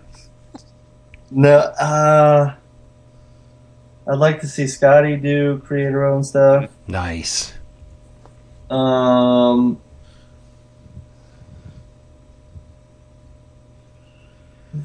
Throw some names at me. Chung? Well, I was going to say Jim Chung will be on my No, list. now you can't throw names at me because if I say, but Chung, yeah, I do love Chung, but I can't say no to anybody because then I'm like, no, I don't like them. Nah. This is a no-win situation. I'm Yeah, tough. that's so- true. Well, I think it would be guys that you're not going to say like Eric Powell because or Mignola, because those are guys that have already gone out and done. Right, yes, my mind is I think the guys that question is largely who that's known for doing primarily big two comics would you like to see band together? And Scotty fits into that mold. Jimmy Chung certainly fits into that mold. Why are you guys skewing towards the visuals? It says creators. I thought that was very interesting. Because that's what Image. Well, I think because because, Image right, skewed towards the visuals. Well, we're talking to an artist. Yeah, so. I'm only going with artists. There's no way. Yeah, I took it to Like mean just Jason because- Aaron and Jonathan Hickman, but I think it's very interesting because Image was in those early founder days, they were all artists, and the industry had all gone very artist centric. And now I think we talked before that the pendulum had swung back, and it was a very writer centric. Well, look at Images. I mean, Kirkman is larger than all of the rest of Image combined, and he's a writer, right? So Yeah. he's the first new partner they've added in ages. If But, the question said new Ultraverse, then yeah, I'd say writers. But Yeah, I think it was just the way the question was framed, kind of invites you to talk about this. Is it going to swing back where we're going to see this push more towards artists? And I think eventually it will. It just naturally will swing back that way. Let's take a stab at it. Let's take a stab at this question real quick. Okay. Who would you like to see, Jason? I got a name. You do? Let's do a couple. Yeah, we'll do a couple and build our Yeah, I own. mean, I definitely, like I said, I definitely want to see Immonen, Chung, Guapel, Scotty. I won't say Ryan since he's sitting here anyway, and his head's already big enough. And again, guys like Brandon Graham super excite me, but he's already doing his own stuff, so I can't include him. You'd love to see Gabe. Mm-hmm. Good one. That's 5. I give you 5. I got a pack.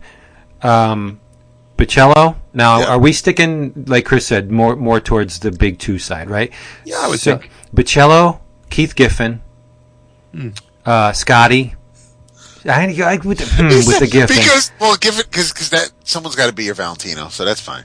Come on, Giffen's is creative as hell. It was old as hell. So what? Age is not a restriction. As Valentino was when he signed up. So That's true. Okay. Let's see. We'll go with Tom Scioli. Just to pull him back in. And keep your head up, Tom. That's right. And let's see, who else would I take? Acuna. Matata? Yeah. I love Acuna's stuff. You're funny. I am funny. What else? Two guys that have done their fair share of both creator owned and indie stuff, but still I would love to see them be a part of it.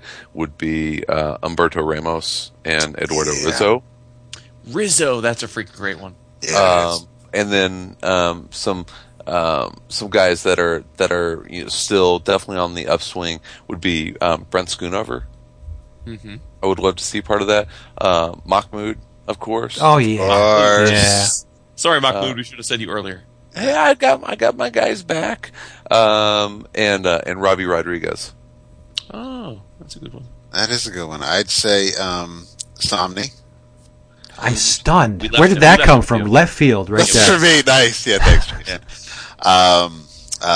Well, there was Mark Brooks. Marcos Martin. That was my next one. There you go. He's got Private Eye going on, but yeah.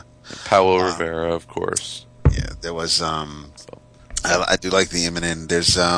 There was, and yeah, you guys already mentioned Bocello. So how about you, Lionel Francis Yu? Yeah, with the stuff he's doing on Hulk. Kicking ass on Hulk. I enjoy. You guys were right on that Hulk stuff. See, I read this is too hard because I love too many artists. Now it's turned into Burnham, Fowler, Ramon Perez. Chris, wait, I think we're glossing over something. You read The Indestructible Hulk? I read the first 3 issues. Nice. You rock, dude. Oh, excellent. Yeah, I jumped into a lot of the Marvel Now stuff. I got the first 3 issues of Age of Ultron, which are really world. Oh, geez, open up the garbage and dump them suckers in there. Though. We've gone full circle. I don't know. I think Marvel. I don't know. I'm reading Bendis comics. I was just gonna say Chris didn't say what he thought of Age of Ultron. Yeah, I have a pretty high tolerance. I think it's a think it's a little bit of a Terminator ripoff, but it's a hell of a lot of fun. Oh, okay. What? I read the first issue. I think that's a fair comment. Okay, yeah, sure. You know, it's a hell of a lot. I'm enjoying the hell out of it. I mean, it's not creating like huge new ground. I mean, it's Days of Future Past meets the Terminator with the Avengers. Yeah. So it's awesome. I mean, it's not fucking Watchmen. But I'm enjoying the hell out of it. I don't like to bring the negativity, but I have to be honest. Age of Ultron is poop. It's just complete. Really? It's complete poop. Yeah, you have Reed Richards saying, gee, I wish I was nicer to Victor Von Doom back in college. Like Reed, it's insane. And I've read a ton of Marvel books. It's a popcorn book. It's a popcorn book, and I'm having fun with it. Like I said, it's not breaking new ground. No, but I'm enjoying it. I've read a ton of books in a short period of time just to get caught up, and there were only 2 stinkers. Let's not go there. We won't go there. One of them was Age of Ultron.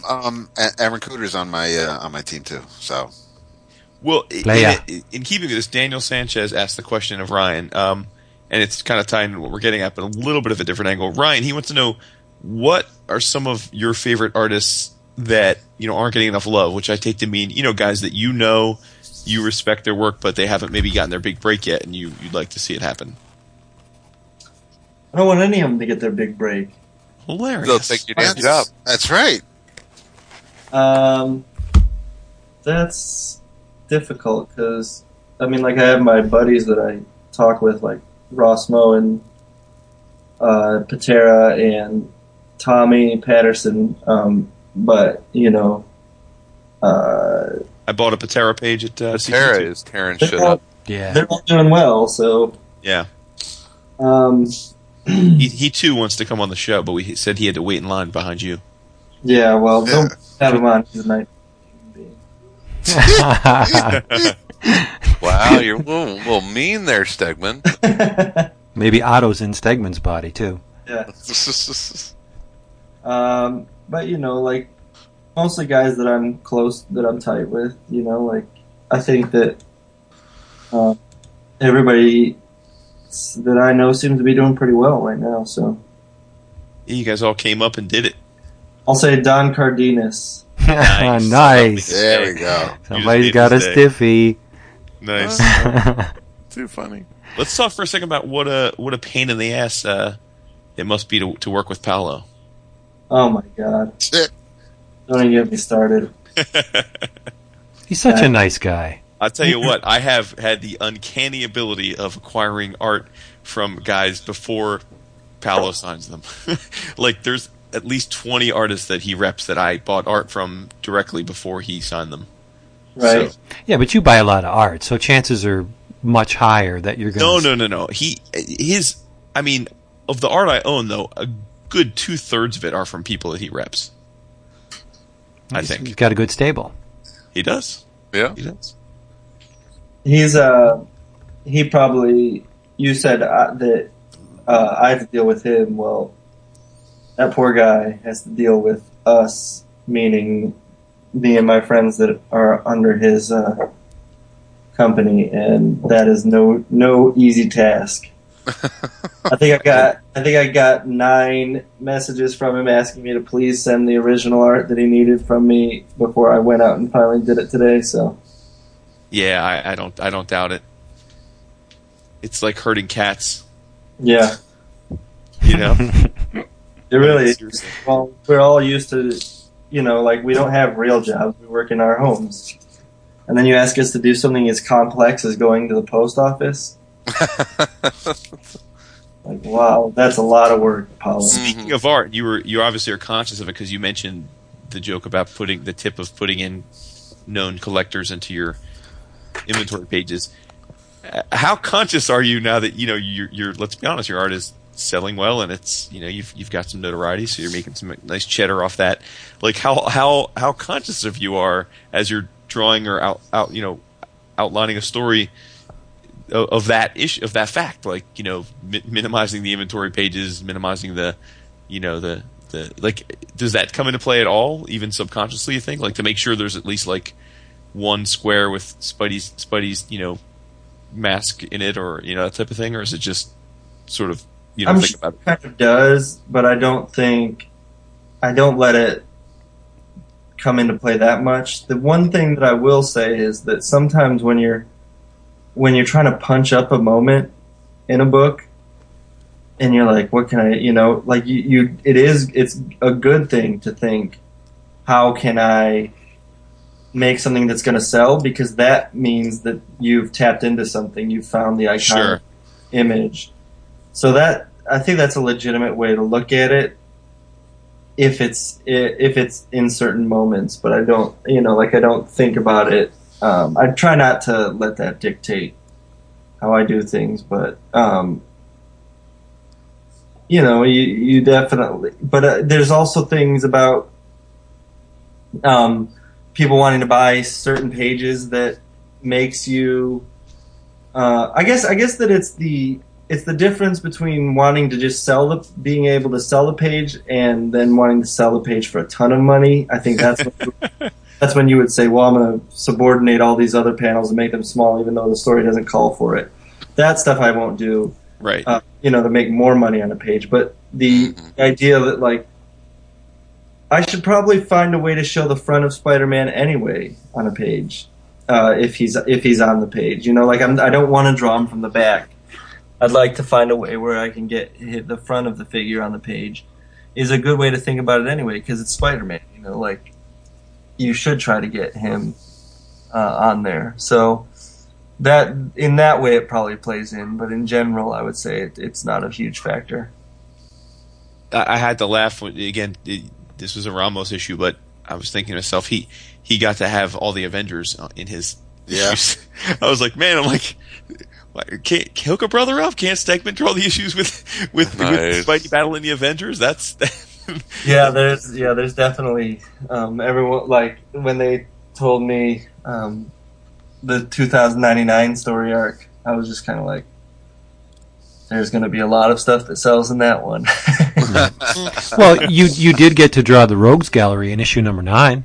Yeah, that's true. Yeah. Yep. And and his family. Yeah, no, I love that issue. I believe that when I turned that page in, Dan wrote and said, "Dear God, you're going to sell that page for a lot of money." Nice. Yep. But dude, I can be honest. I'm looking at Cadence's site now, and almost all your Superior Spider-Man pages are sold already.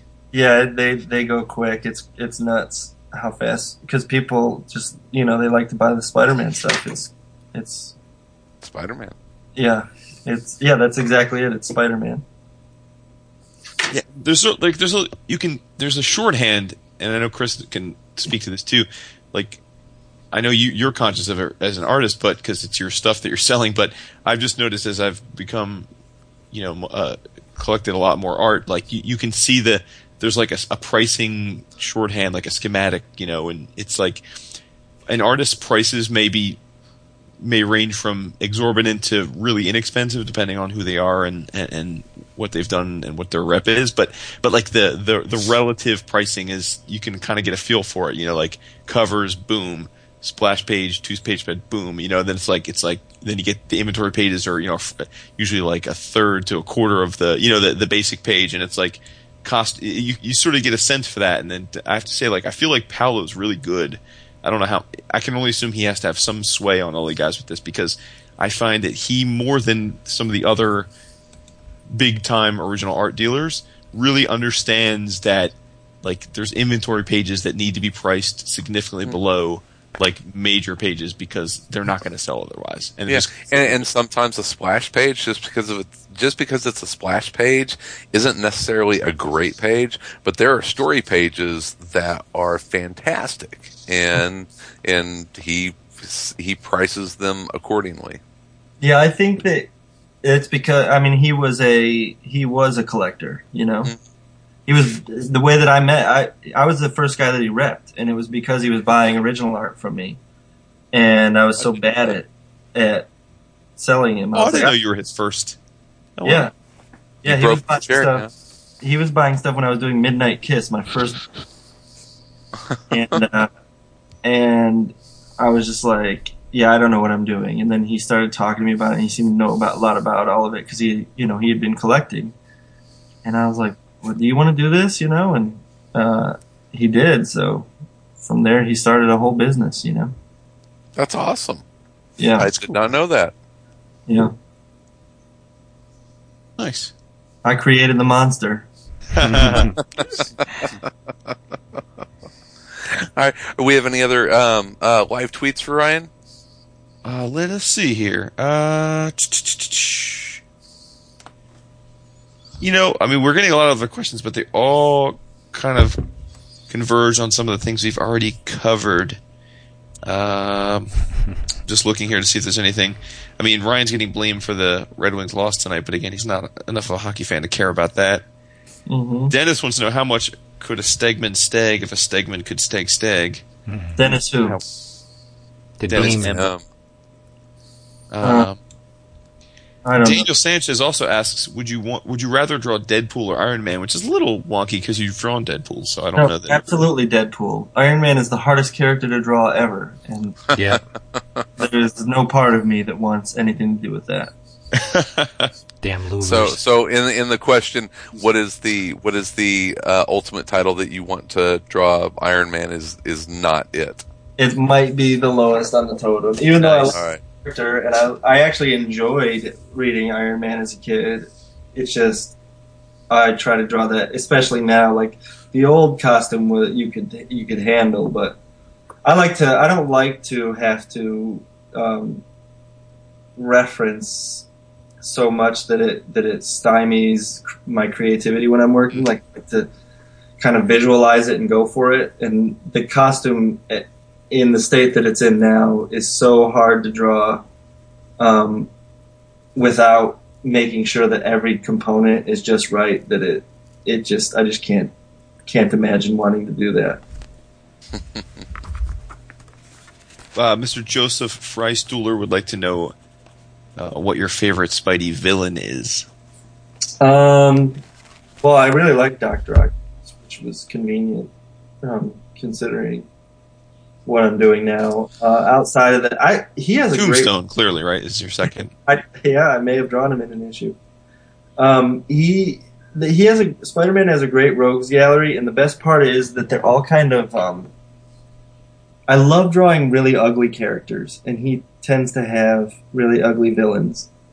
I like to draw because you get caught up in this thing where you're trying to do this, like make all the characters look attractive, but then you get to draw these villains, and you just make them real. Like I just try to push it to the limit, like they are just hideous, and I really get to play up the cartooning and animation influence and everything, and so like Green Goblin is definitely one that I'd like to do at some point. And, Rhino is an awesome character and all that.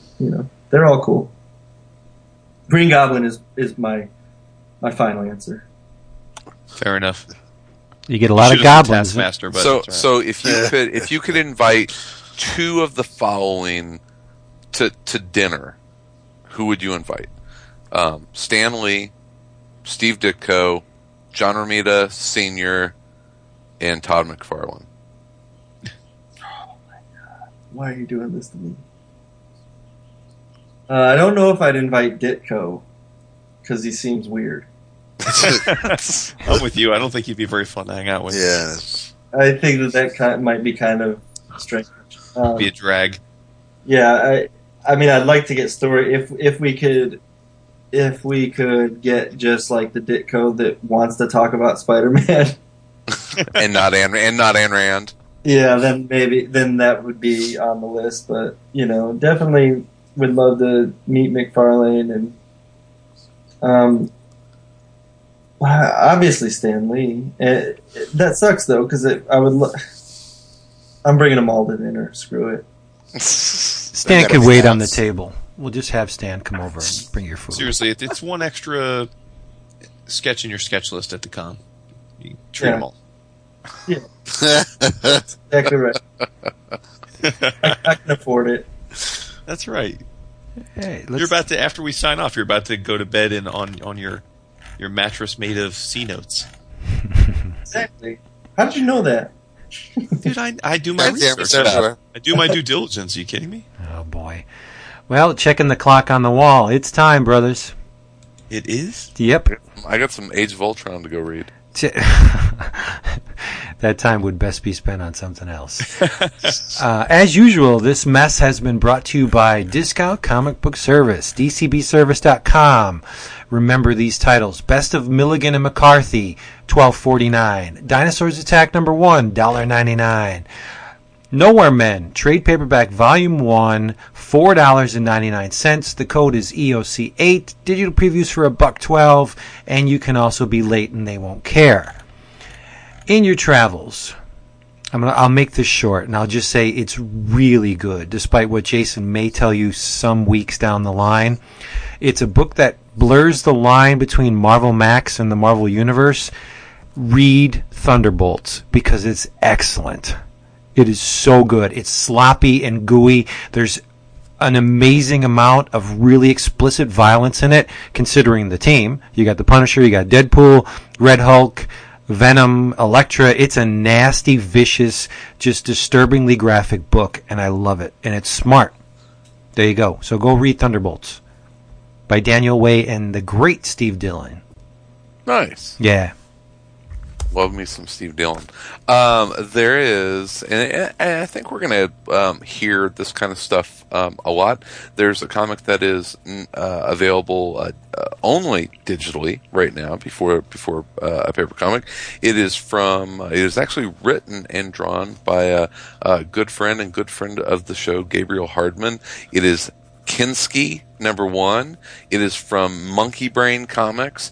It is available on Comixology right now, and the blurb is frustrated with his dead-end career as a chicken feed rep. Joe is looking for something. Turns out that something is a 4-month-old black lab puppy named Kinski. Joe is going to save this dog. What at first seems like a simple rescue mission escalates into a righteous crusade.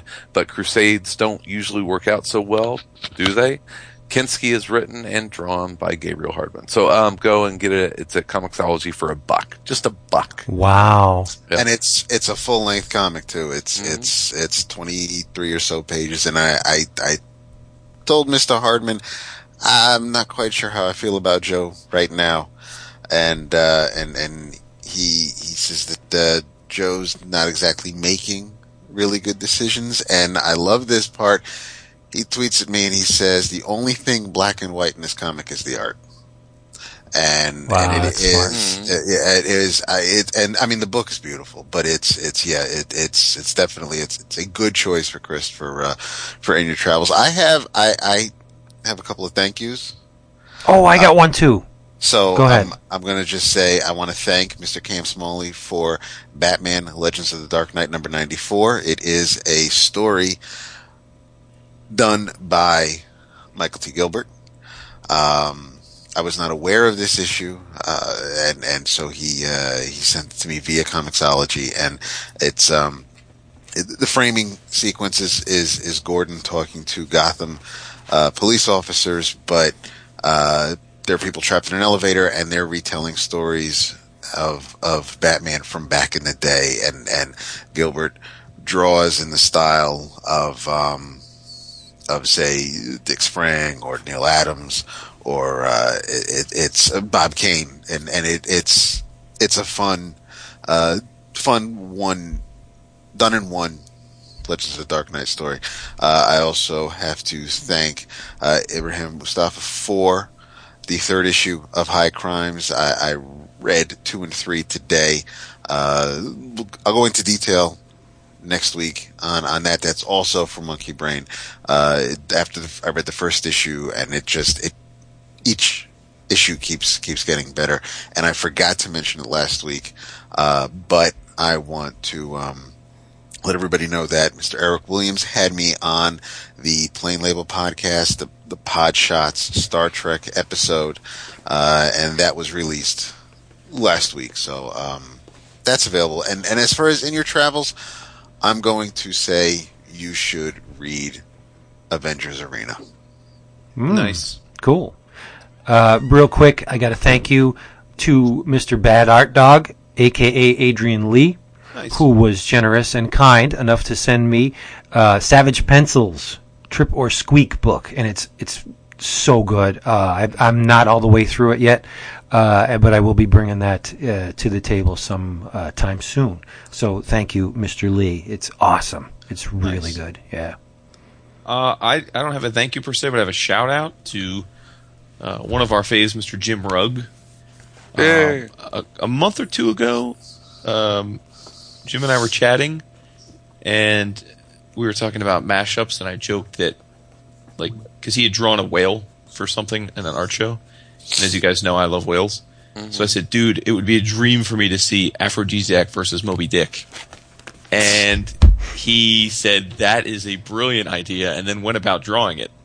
Oh, that's hilarious. And so he has a 22 by 30 original piece that is Moby Dick versus Aphrodisiac, which he then posted and said, dude, I drew this because you gave me the idea. To which then I said, I need this piece. It has to be mine.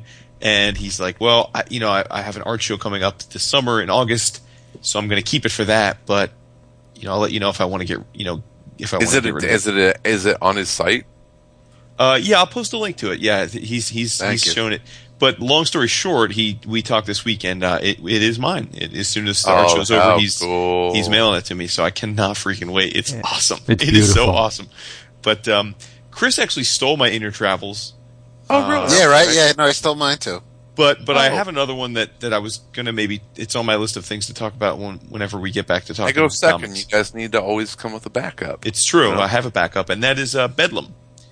In Your Travels, read Bedlam. It's by Image Comics, co-created by Mr. Nick Spencer and Mr. Riley Rossmo, who I am a well-established fan of.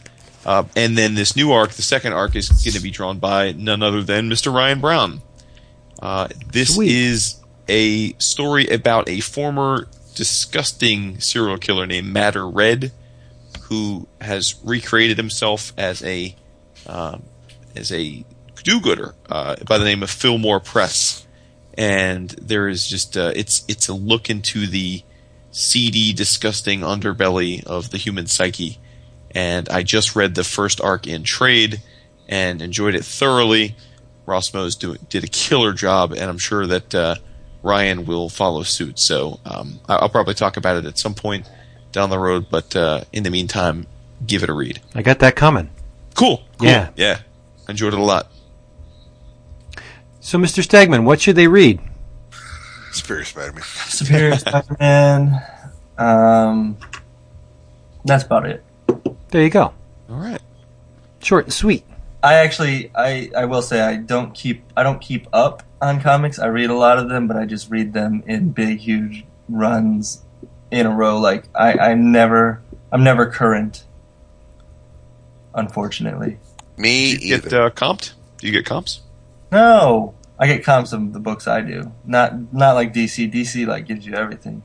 Yeah, It's because they can't yeah. sell them. Marvel's outrageously not.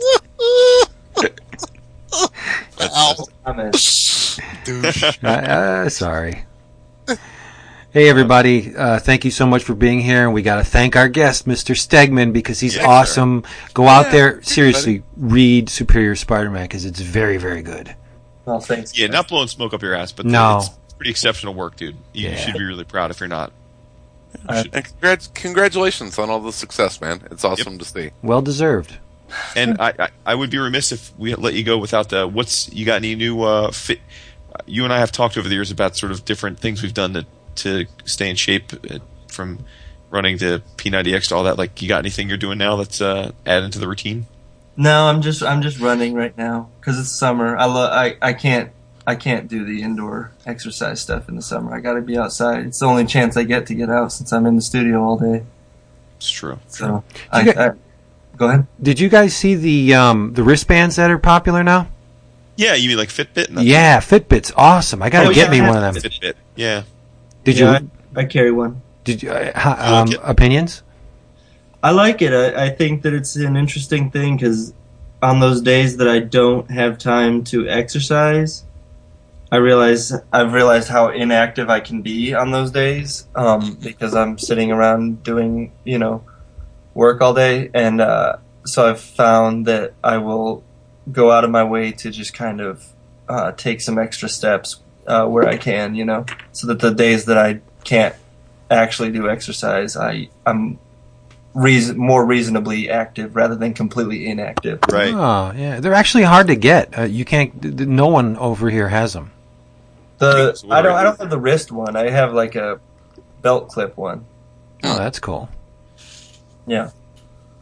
I have to steal my wife's. There's going to be, there's like these biometric type of thing.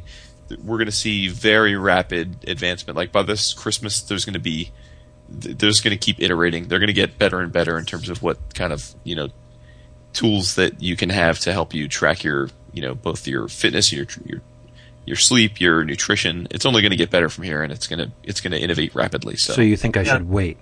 Not necessarily, because the one thing that's nice about it is it's all software driven, so they're not really constrained by the hardware. It's just that the software that they use and the it's going to get better and better. So you can get one now and just upgrade the software when a new version comes out. Cool. That's what I'll do. There you go. Mm-hmm. All right, everybody. Thank you for Thanks, listening. Ryan. Thank Thanks, you. Ryan. I really appreciate it. It was a lot of fun. Oh, Thanks, always. buddy. Long overdue. Yeah. About time is what I meant to say. That's right. We'll be back here next week. We love you so much. And call David. And if you want me to buy a page, draw a domino in it, Ryan. I'm going to draw you and Chris. You guys are going to fight it to the death. I might let Chris buy that page, but if you draw a guest appearance of Domino, I would buy the whole issue. All right. The domino is also going on the same page. Oh, then all right, nice. You know he has more money. Trying to than you. generate whatever it takes. Nice. I don't anymore with you. Trade. You're the art. You're a savvier art dealer than I am. Oh, I just had one nice little turn there. That's true. So, See, my problem is I never trade or sell things. I just I acquire. know. I have never know sold a it's hard. comic or a piece of art, or traded one for that matter. I've actually traded a couple. I traded up for that John Byrne page, and then yeah, the one that you're referencing. I bought and sold Low and High, which was good. At the rate Ryan's going, I might be able to trade in that Deadpool Wall Street one for like a original. that would be kind of a douche move. All right. True to form. I don't know if Ryan would be upset with it, but Chris would be. Say I goodnight. would never do that. It's like the perfect page. My favorite character sitting on top of the Wall Street Bull. It's like perfect. That's you. Bye. Not at all. Shoot, my bad, Vince. What? Jesus. All right, Chris. Oh, now you cut me quick. That is good. Like it. Ryan. Bye. Goodbye, Mr. Stegman. When I was young, I didn't know that I was young, and I didn't know, I didn't know any better. I'm sorry, I didn't know.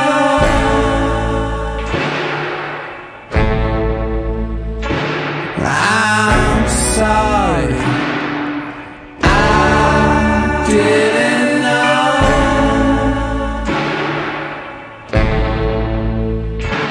I'm sorry, I didn't